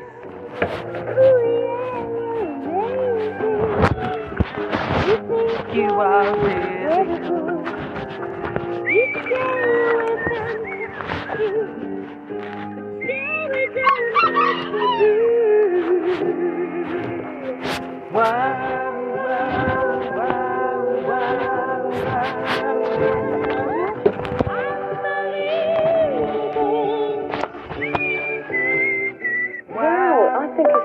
Kate Bush biography. Really. What a great artist! A song about the stage and eulogising the stage and the glory and the loneliness of being an actor, and sort of, in a sense, again, quite typical of Kate Bush, and it's fairly complex because it's talking about the isolation of being a performer at the same time as the wonder of it and the wonder of attracting a crowd. And so it's this whole feeling of the showbiz world, and maybe it also starts to reflect on what she started to experience over the previous years of her kind of apprenticeship and then her entry into the full public eye, about the good and the bad of it. Everyone's tremendous enthusiasm. All this is, as they say now, this is so exciting the word of it now that she picked up on Wow, and she sort of, she's taken a bit out of herself as well. But she was quite famous at the time, and rather mocked for saying wow a lot in a sort of post-hippie way. But there she's using it in the song, and it's in this showbiz way. Oh, we must all enthuse about everything, and and that was rude as well. It was that line about the guy hitting the Vaseline, and in the video, just in case you didn't get the point, she pats her thumb on that point. So that's what we're talking about, this guy is gay. Yes, and she wants us to know that.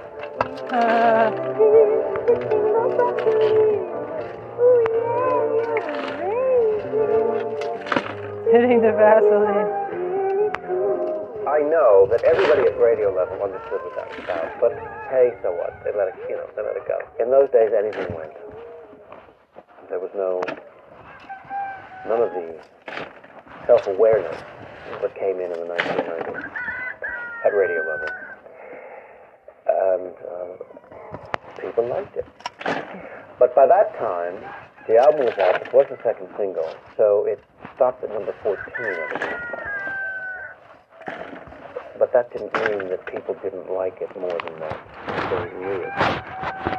But many of them had the album. The true theatrical nature of Lionheart would be brought sharply into focus when, in April 1979, Kate embarked upon her one and only tour. The show's ambitious production design, costumes and set pieces arguably became the template for the way in which all modern pop concerts are staged. Fucking kidding me, wow.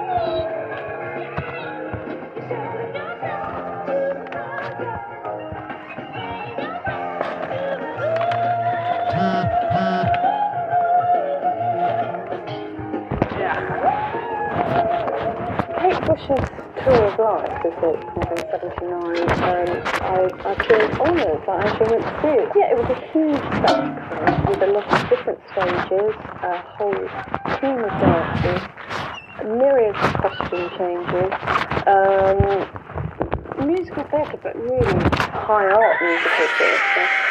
One that really left you quite gobsmacked, and also she used the mic. I think she was one of the first. The mic harness, which she was one of the pioneers of, a radio mic stuck on a mic harness, sort of like to deal with her dancing all over the shop, very energetically, with a troupe with her as well as the band. It was much more than just a pop recital. And people just couldn't believe it, because she was doing stuff that wasn't opposed to anything she did. It was a great show, and obviously, everyone suggests that she didn't do more live work radio.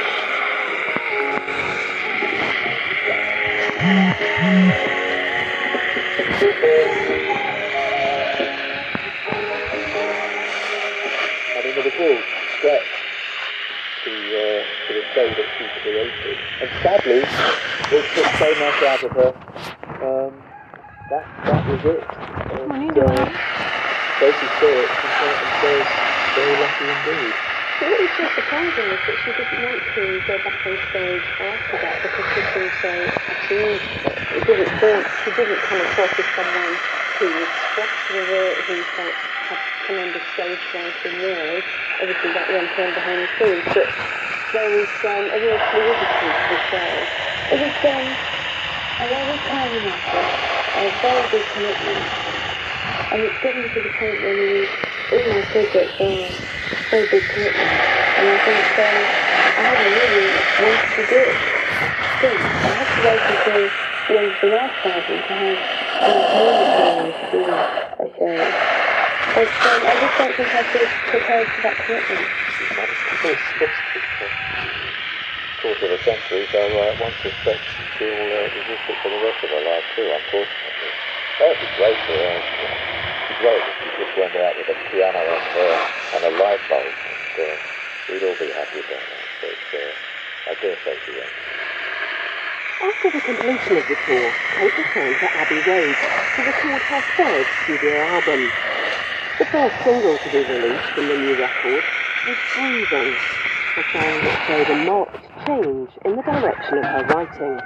Sometime around 1979-80, probably after the tour, she just started looking outwards. And here at CND, with the American faces of Green and Common and so on and so forth, she addressed this in an absolutely unique way in the Breathing, where, I mean, you know, a lot of people were probably writing songs about nuclear destruction at that time, but who else could have seen it through the eyes of an unborn child?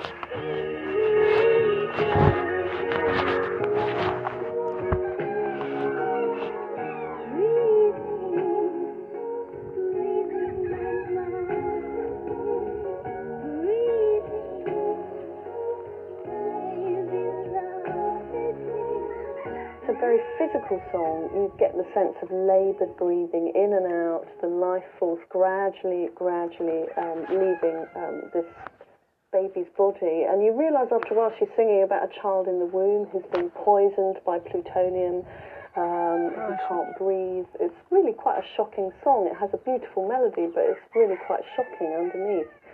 And then towards the end it drifts in and out as the life expires. Just that repeated breathing in, out, you really feel it. It's a very physical, I suppose you'd say visceral feeling you get off that song. It's very tough, very rough. The video only emphasised it.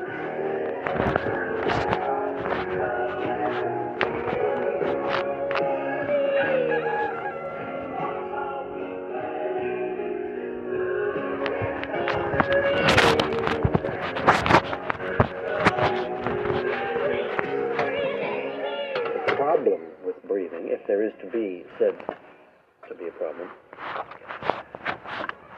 is that it isn't hooky. Also, the last minute is talking. That is not usually a recipe for it. And it's 5.5 minutes. So really, she's just confounding everything. Probably especially a record company. And not putting out a nice return. Following Breathing, EMI decided to take the unusual step of releasing a second single prior to the release of the album. It was to be the far more commercial Babushka. Kate Bush came back with Babushka after Breathing. Maybe people at EMI was a bit worried at that point. Because Babushka is quite reassuring in its straightforward pop nature.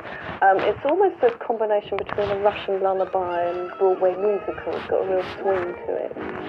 She was supposed to hear, and how she was supposed to hear goodbye, and how she was when she was beautiful. She sang the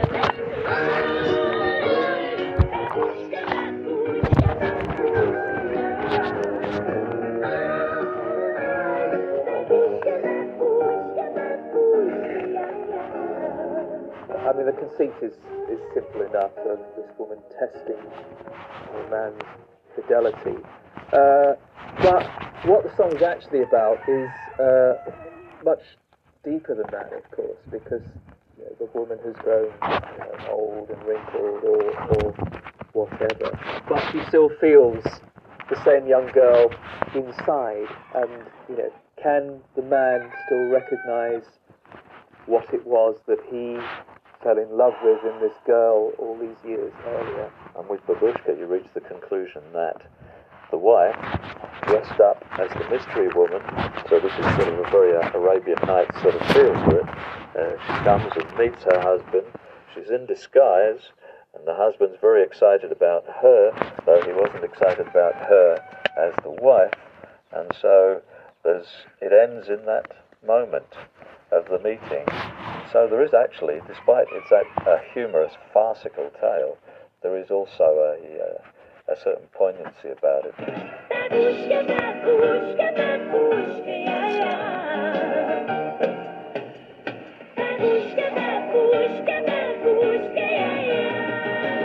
Somehow the word babushka is very appetizing for radio. In the late 50s, doo-wop was a big deal, and nonsense syllables, sha-na-na, were really popular. Well, babushka, although it is a word in Russian, sounds like nonsense syllables as well, and they're nonsense syllables that go together very well. And I think this unknowingly appealed to the child in a lot of people. Never Forever was finally released on the 11th of September 1980 and quickly rose to the top of the album charts, making it the first album by a British female artist to reach #1. To promote the album, EMI decided to release a third single from the record, Army Dreamers.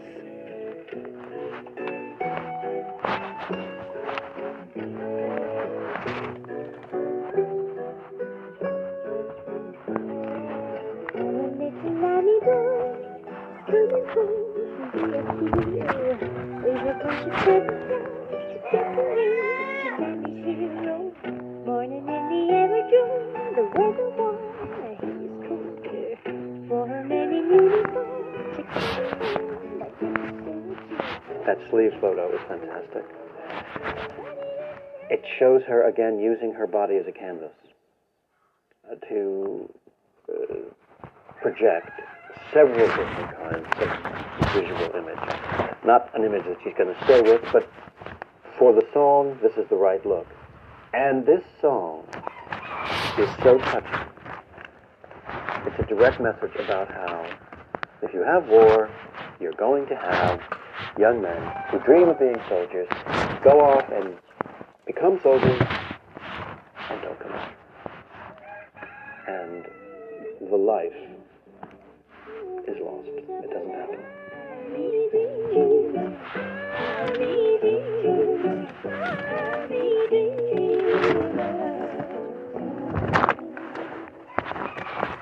For me, that's the closest that I've got to a record of film, and it is very pleasing for me to watch the idea of that agent actually working beautifully, watching it on the screen.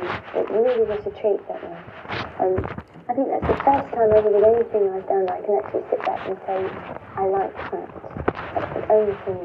Everything else I can sit there and look at that, it's out of place. And at the end of the year, Kate released the Christmas single December Will Be Magic Again, and then retreated from the public eye. She began work on what would become The Dreaming, her first record entirely produced by herself. The production would be deeply affected by a profound change in popular music.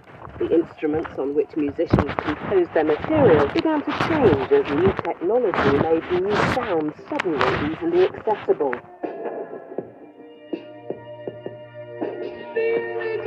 I love Ultravox.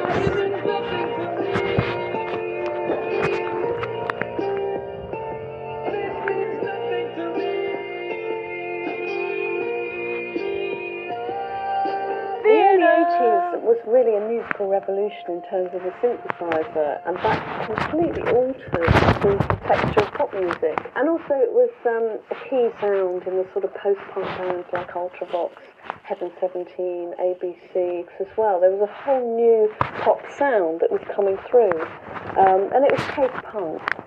And I think Kate picked up on all these influences when she did the Dreaming. And you get these things called fairlights, which do a strange thing that build up everything into this synthesizer and then mess about with it, push things around in all sorts of new ways, which are of course completely accepted nowadays. But it was the favourite toy of the time. Very expensive, but it was a great toy. Things like fairlights.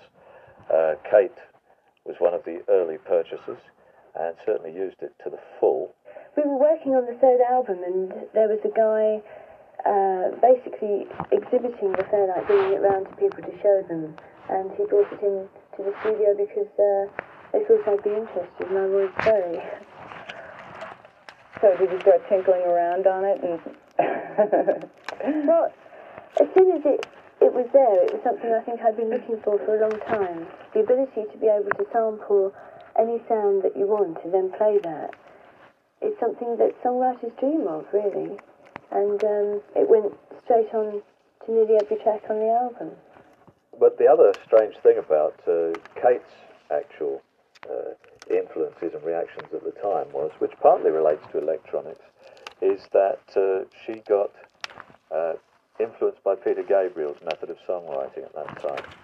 And Peter Gabriel, in his third or fourth album, he had started to move into writing to a rhythm track. He was not starting with a lyric, he wasn't starting with a melody, he was starting with a rhythm track, a beatbox thing. So here we are, this is electronic beat. Kate saw Peter doing that, and at least to an appreciable degree, she adopted that. As Kate continued to work on The Dreaming, which was now entering its second year of production, EMI made the strange decision to release a single from the album a full year prior to the album's release. That single was Sat in Your Lap. I see the people working, and see it working for them. And so I was determined to fill up on the head.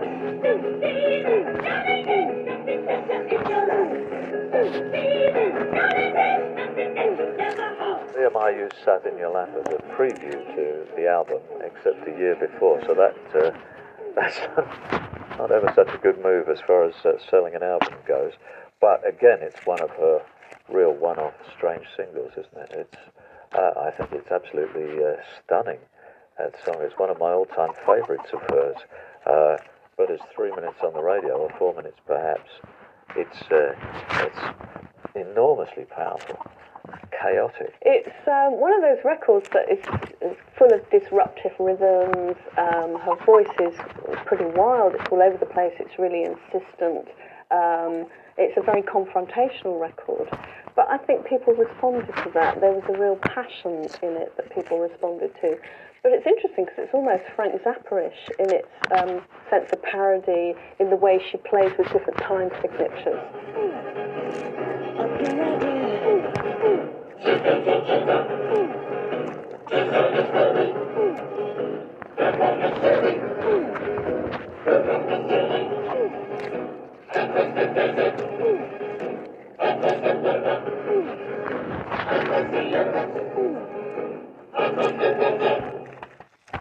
After the slow and complicated production of The Dreaming, the record was finally ready for release in the September of 1982. At the point of its release, the record did not receive universal acclaim, and to this day remains an album that divides its listeners. Kate has always said EMI saw it as my mad record. They saw it as a commercial suicide note, and in a sense, because that was the feeling in the record company, you know how these things have their effects, it was sort of self-fulfilling prophecy. I'm sure they put some work into it, but they weren't working with confidence, to say the least. And so that will have played into it being a commercial failure. I don't feel it went away from the mainstream. I mean, whenever you make an album, you just do it and you hope all the songs are good and that you're trying to express what you want at that time. And I feel that I've done that certainly with the last 3 albums. But I have to say, with the benefit of just, the 23 years of hindsight, that I think bad reviews were a terrible mistake. That is a really powerful album. Some say it's her best, and I think that's a good argument. I might think it's her best on reflection. Some of those tracks are just knockout. The title track, what a piece of work that is.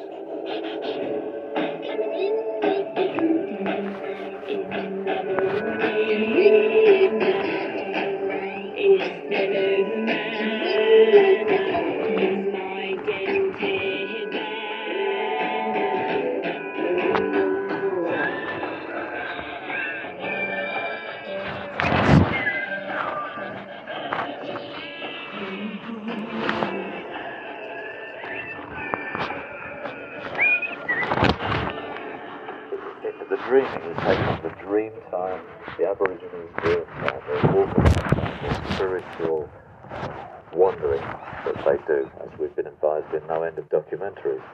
And so she took that idea and then looked at the politics of it, how the Aborigines have been dispossessed of their land when we colonised Australia. She does that, amazingly enough, in a rather odd comic setting, which to my mind doesn't devalue the subject matter or the argument. She brings in Rolf Harris to play didgeridoo. Sorry, there's one very famous Australian featured on this album who you're not used to finding on rock records. Rolf Harris. Yes. This is correct, is it? He plays the didgeridoo on that track. Yes, he does.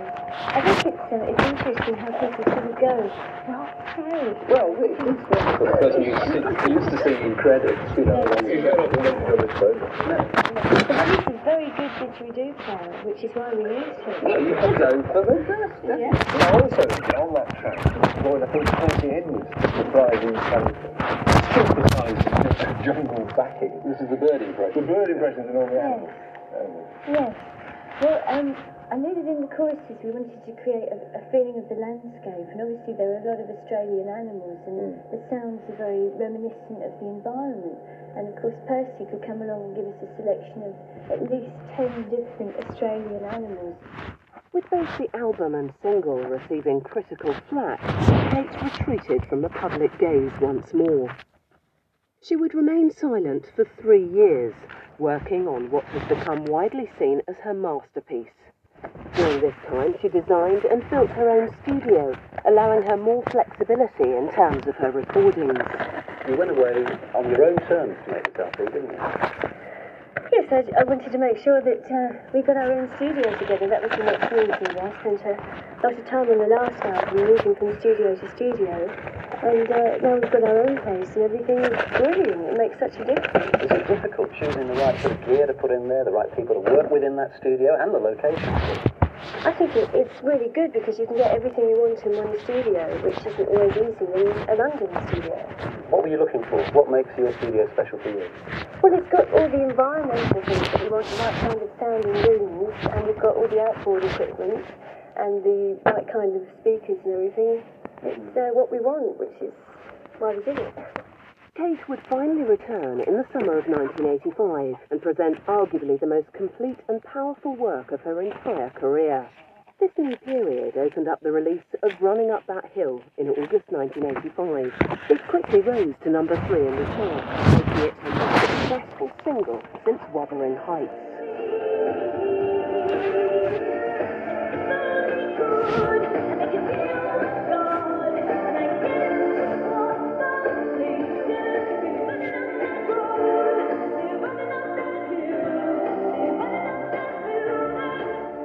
Rather like Wuthering Heights, EMI did not want this song as a single.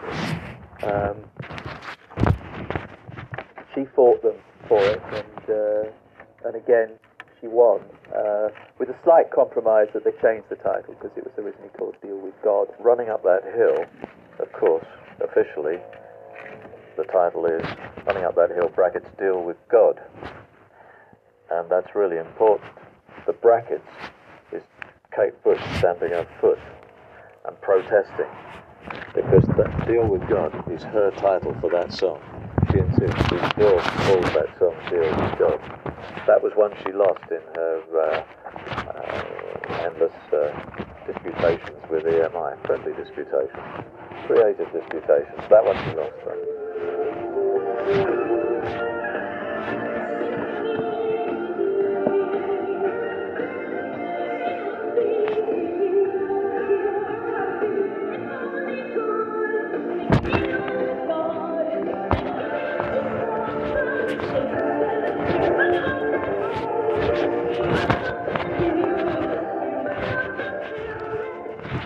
Running Up That Hill is a great record, period. And it is her biggest single in Britain since Wuthering Heights, gets number 3, and it is her first top 30 single in America. It's very accessible.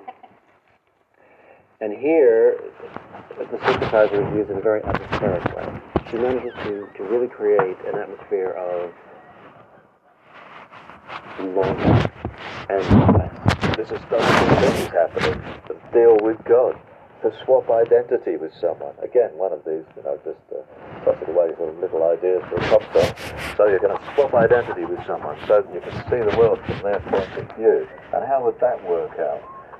It may be about a love affair. If you could go into your lover's shoes and look at you as they see you, what would be going? It's just a fantastic piece of imagination translated into a lyric that really nails it with a great soprano, of course, and a brilliantly conceived piece of music to bring out the sort of the passion and the madness and the urgency of this idea. Perfect blending of the synthesizer and the drum machine, and I guess it achieves what she hadn't done on the previous record, and indeed synth pop was struggling to do, which was to marry genuine emotion and a soulfulness, if you like, with the technology. That was what was lacking, perhaps, on the previous record, and here the two come together. And indeed they do on the whole album. The album, The Hounds of Love, entered the charts at number 1 and has since become regarded as one of the seminal albums of the 1980s. I think we felt that Kate was going along a certain trajectory that was whimsy, a little bit, that she lost her way a bit, really, and that wasn't really relevant. And then she came out with Hounds of Love, which was full of so many different influences, really picking up on emerging dance music, on world music, which was huge at that point. And the lyrics and the music worked together in a way. It was a real peak in her career. It was almost like the summation of everything that she'd done up to that point. House of Love is undoubtedly the masterpiece. One of the extraordinary things about that record is its self-confidence, because after The Dreaming, which didn't sell and wasn't regarded as a success, and had been the first album that she produced totally herself, she could have taken a real knock from that. But it doesn't seem to have had that effect at all. The second side of the record contains a series of songs known collectively as the Ninth Wave. Chris Floyd often did this on their early records, which is that you put a bunch of songs on one side, as in vinyl, and you put a concept on the other side. Wisely, I would imagine. Kate didn't just do one side as a continuous track, which was the old Pink Floyd way, but she did a bunch of songs that were themed to some degree, and they are themed on what it's like to be dead. At least I think that's a good part of it. Clearly there's this cycle of life and rebirth going on there, inspired by this line from Tennyson. And it sounds absolutely extraordinary as well. And again, it's the attention to every last little sound. I mean, both in terms of the voice, in which she uses every sort of vocal trick in the book to create every sort of nuance of emotion. But then in the actual sounds themselves, I mean, there's this wonderful story, for example, about the waves that they recorded, which occur between the first and second track in the cycle.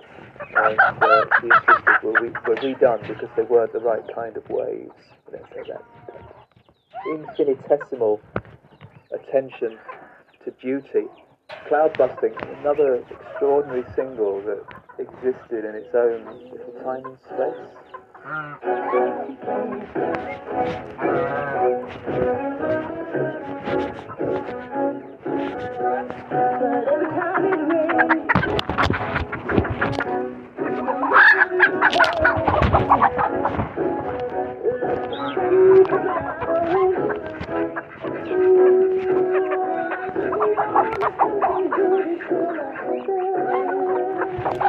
Very much based on a book that I found about 10 years ago. It's called A Book of Dreams, written by Peter Wright. And it's about the relationship between himself as a child and his father, and what a special relationship it was. And you probably take to research the book because it's being written from a child's point of view. And you get a great sense of the magic of their relationship. His father was a very greatly respected psychoanalyst and had a great deal of theories on life energy, and also had a machine that could make it rain called a cloudbuster, and together they would go out and go cloudbusting. The song is really about the magic of that relationship, the adult looking back at what a good time they had. Unfortunately, the build-up in the book is where the father is arrested because his beliefs that he's sort of somewhat outrageous. And from that point onwards, it's so difficult for the child to cope without his father. But Cloudbusting is the best video from the point of view of art. And it's really heartbreaking when she's separated from Donald Sutherland, her dad. She can act.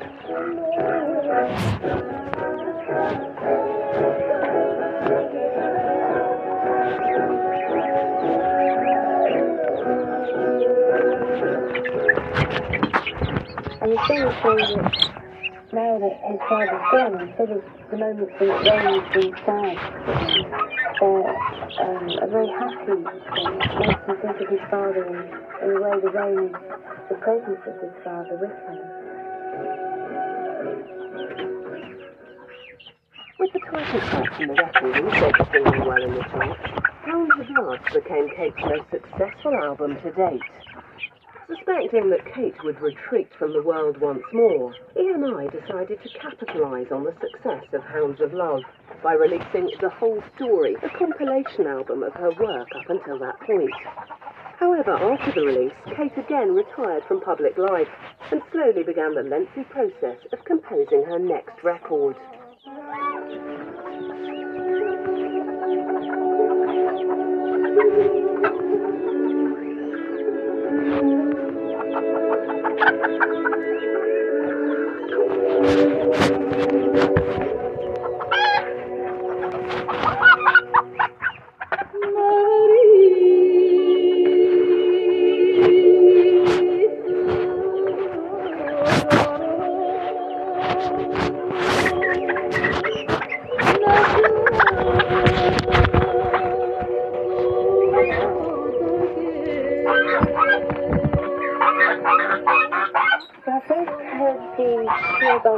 When I finished the last one, and I was devastated. I think everyone that hears it for the first time knows it's incredibly powerful music. And I listened to it for a long time, and started thinking how nice it would be if I could somehow work with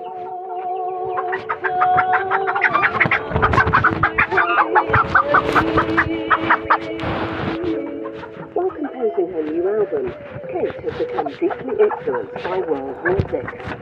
This record contains many unusual instruments and influences, ranging from Irish folk to the Bulgarian trio Bulgarka, who are also featured on the record. The trio Bulgarka, these lovely, really wizened old women from Bulgaria, with their amazing shimmering voices she's singing, and she has a shimmering quality to her voice as well.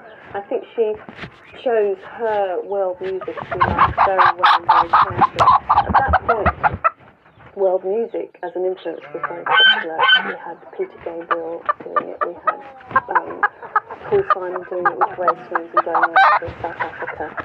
A lot of artists were incorporating it into their sound, and some more successfully than others. And I think Kate did it in a way that was quite subtle. Kate Bush's sixth studio album, The Sensual World, was released in October 1989. The record seems to represent a change in its method. I think in a way this was her new maturity as an artist. I think she felt, okay, I've arrived now. She'd obviously established herself with the record company to the extent that in a way she was a free agent. Okay, I'm going to take time now. The Sensual World is a mature album. It's Kate's first post-30 album. I mean, coming after the masterpiece of Hounds of Love, which is perhaps never going to get the acclaim that it perhaps deserved. The singles from this are quite moving. They're not big, but they are hits. A Woman's Work is from this record. And is really moving. But people could really relate to that.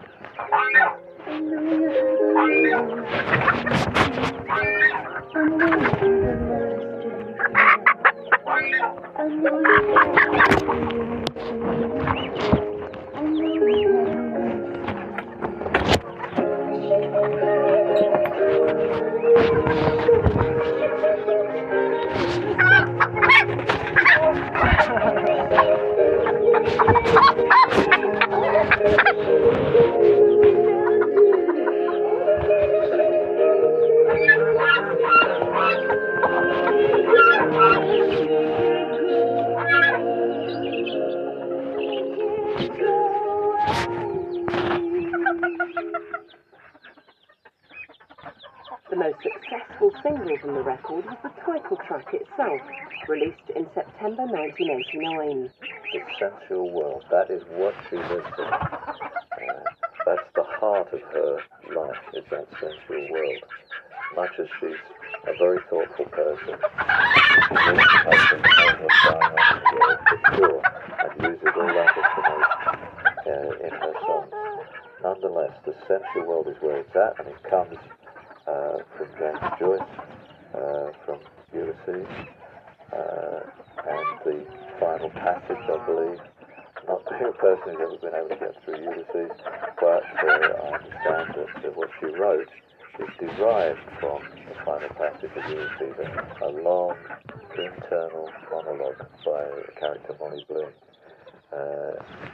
which Kate actually wanted to set to music, but James Joyce's estate refused her permission to do that.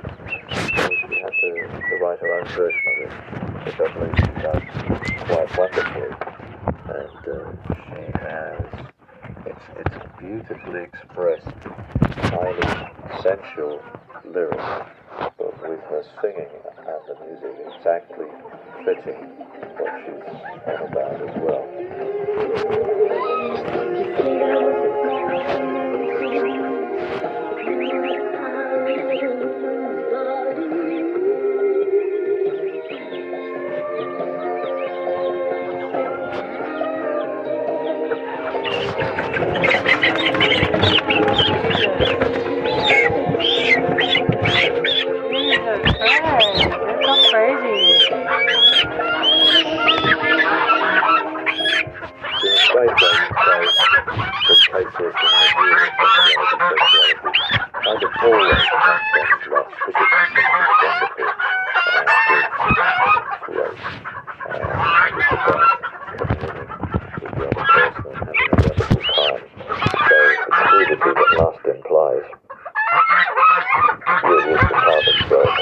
Sensual World.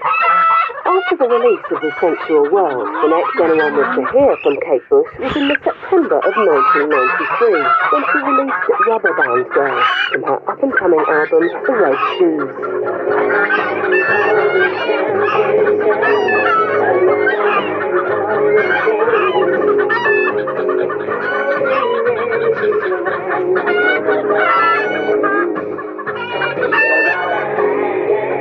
I like Rubber Band Girl. In a way, it takes me back to the Booster and some of those more rollicking pop tracks.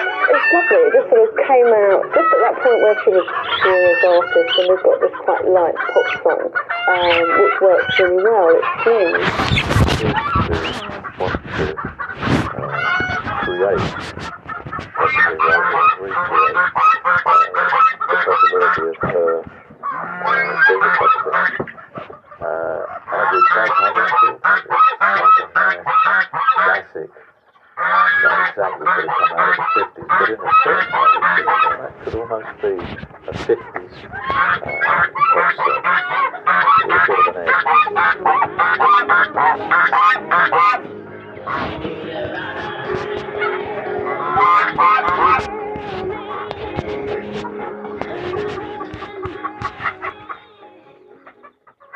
The Red Shoes followed in the November and was marked by the guest appearances of several celebrity collaborators. The Red Shoes itself is a strange album because on one level it's her most conventional sounding record. Partly because you've got all these celebrity guests on it, which is something she hasn't really done before. From Eric Clapton to Prince, Lenny Henry. What's the point of having Lenny Henry unless people know it's Lenny Henry? One problem of having a lot of famous guest stars is that you dilute your own vision. It's really hard to have famous people on without drawing attention to the fact that it's them. And one of the most wonderful things about Kate Bush is that her records are Kate Bush records. It's almost as if there's a Kate Bush universe in which none of us visit. We don't have the passport given us Kate Bush universe. And yet on this album, a lot of people have that. There's a sadness about it which crops up from time to time. There's a line repeated about life being pain. That crops up in two songs, obviously consciously. And the truth is her mother had died a short while before this album was made, or completed at least. And you just think, well, that's in there. She said she didn't want to deal with it. She couldn't deal with it head on, so to speak, at the time. A lot of different juxtapositions and even contradictions going on the record. And again, it probably didn't get the attention it deserved at the time. I think probably of all of Kate Bush's records, it's the one that's ripe for revisiting and reassessing. I think it's probably a lot better record than it was given credit for at the time. The Red Shoes peaked at number 21 in the charts. It was, however, not to be the final chapter in the album's story. What am I here? I'm not meant to be here. I don't understand how this has happened. What the hell is going on? Look, who are you? Please, you must help me. Shortly after its release, a short film based on the record appeared in limited cinemas across the UK. The film was directed by and stars Kate Bush alongside Miranda Richardson. However, it was neither an artistic nor commercial success. You must help me. Can I help you? I can't use my hands. I can't use my hands. I have to get back. I mean, it was such a consciously arty creation. I really did detest it at the time, I know, and I sort of regret my detestation to this day.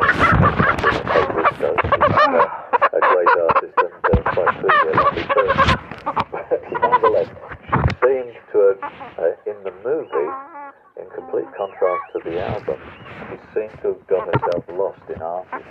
I know she was upset by the relative failure of the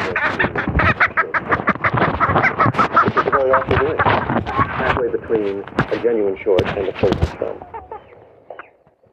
The fact is that cinemas don't schedule 45-minute movies anymore.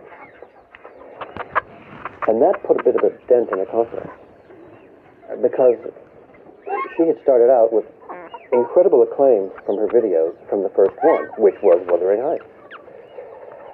And when you suddenly run across a situation that's less than perfect in terms of reception, you do have self-doubt. Many people believe that The Red Shoes was the end of the story for Kate Bush as a recording artist, as she remained silent, raising a family for the next 13 years. However, in December 2004, an understated message was sent to the Kate Bush fan club, announcing that the long-awaited 8th album would be released the following year. The announcement suddenly blasted Kate back into the public consciousness, and once again she began to appear in the national press. The excitement finally peaked on the release of King of the Mountain in October 2005.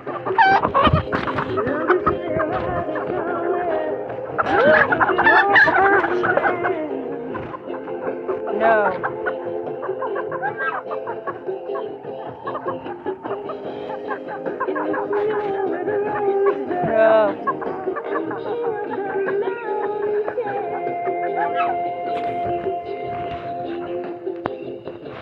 King of the Mountain was, I think, a really good comeback, which is what it was after all these years, of course, after 13 years. King of the Mountain is an interesting song, again, because in a way she's come full circle because she's bringing up the haunting theme that she established with Wuthering Heights. And you feel the ghost of Elvis permeating the song, to the extent that there's an inflection in her voice, a sort of Elvis inflection in her voice, and she's thinking about the king. And it's quite just musing on why would someone who's got so much money fill his house with priceless junk. Here she is reflecting on Elvis and what the greatest of them all did with his actual life outside of being the king, the millionaire who wasted his millions on junk, as she says. Very great matter, no unusual that.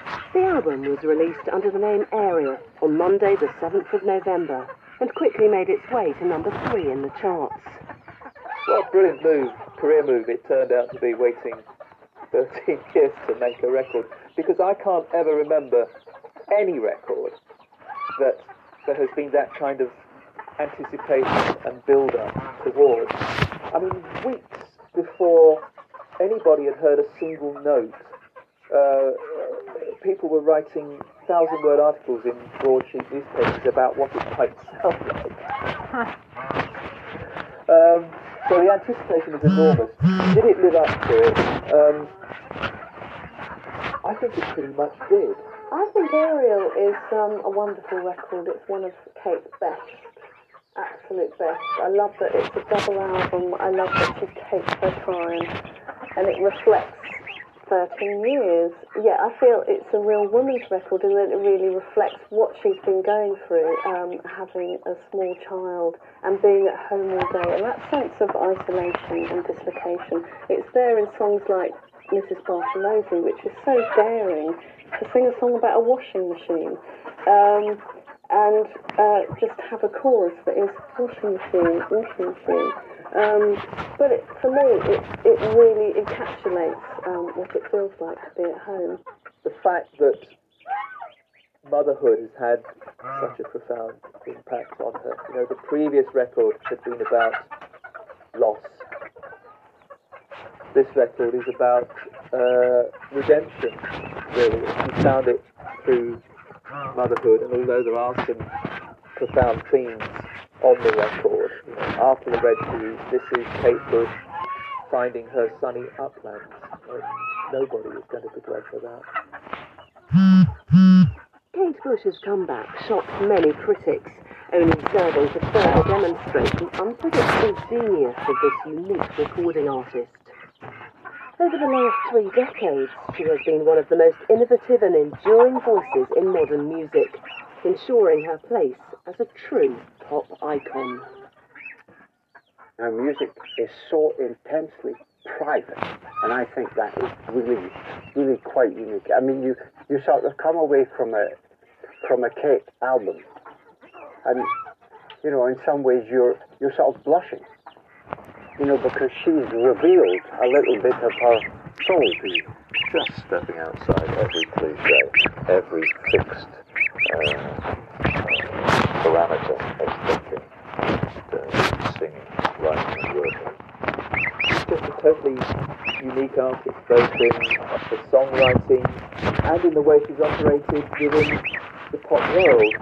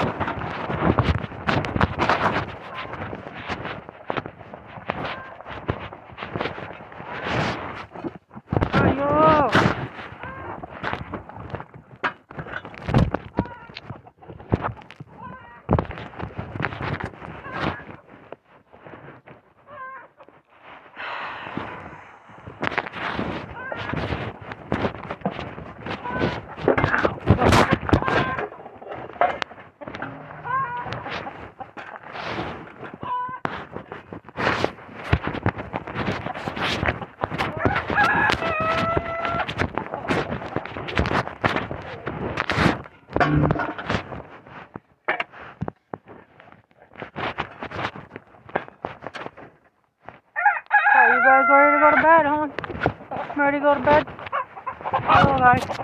Come here, buddy. Girl.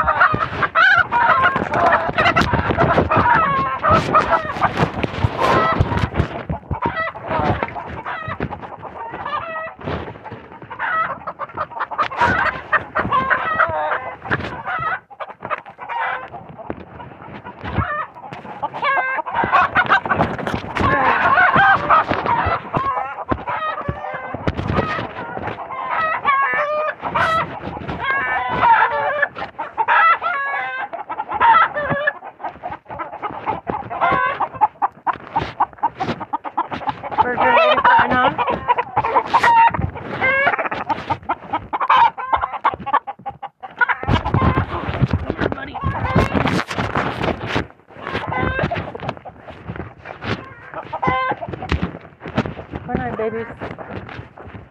There you go.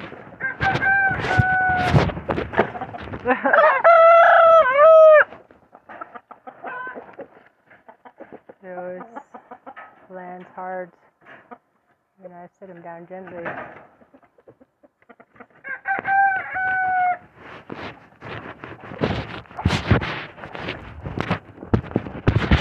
Watch out, kitty cat. Kitty. Kitty.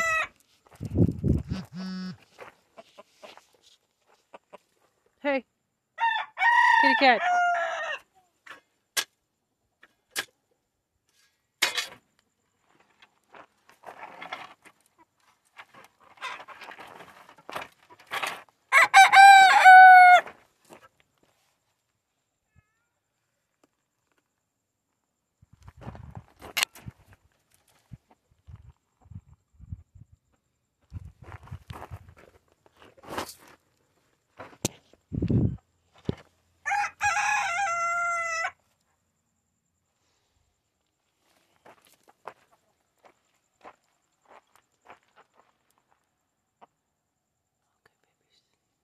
Good night.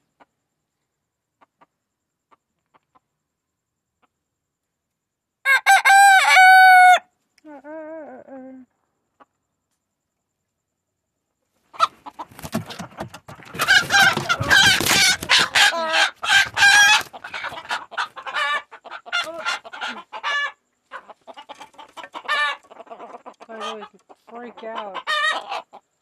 Going to bed, dum dum.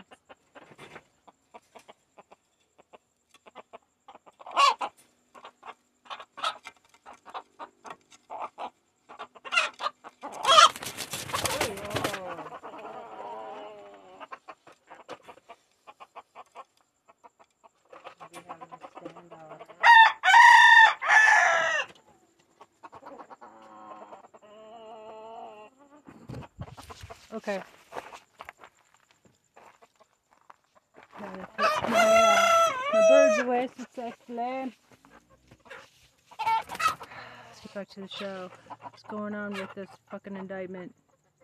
Or what are the comments? I don't remember who wrote this, but I agree wholeheartedly. There are two types of people in the world, those who love Kate Bush and those who are wrong. Spot on.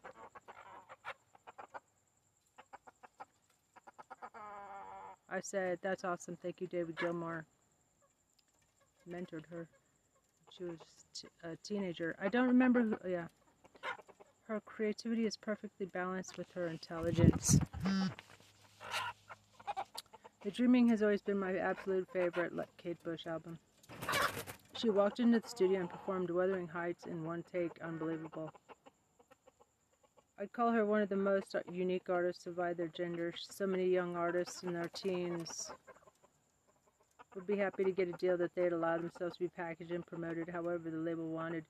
Kate had a sense of self, advanced for her age, and wouldn't be boxed in.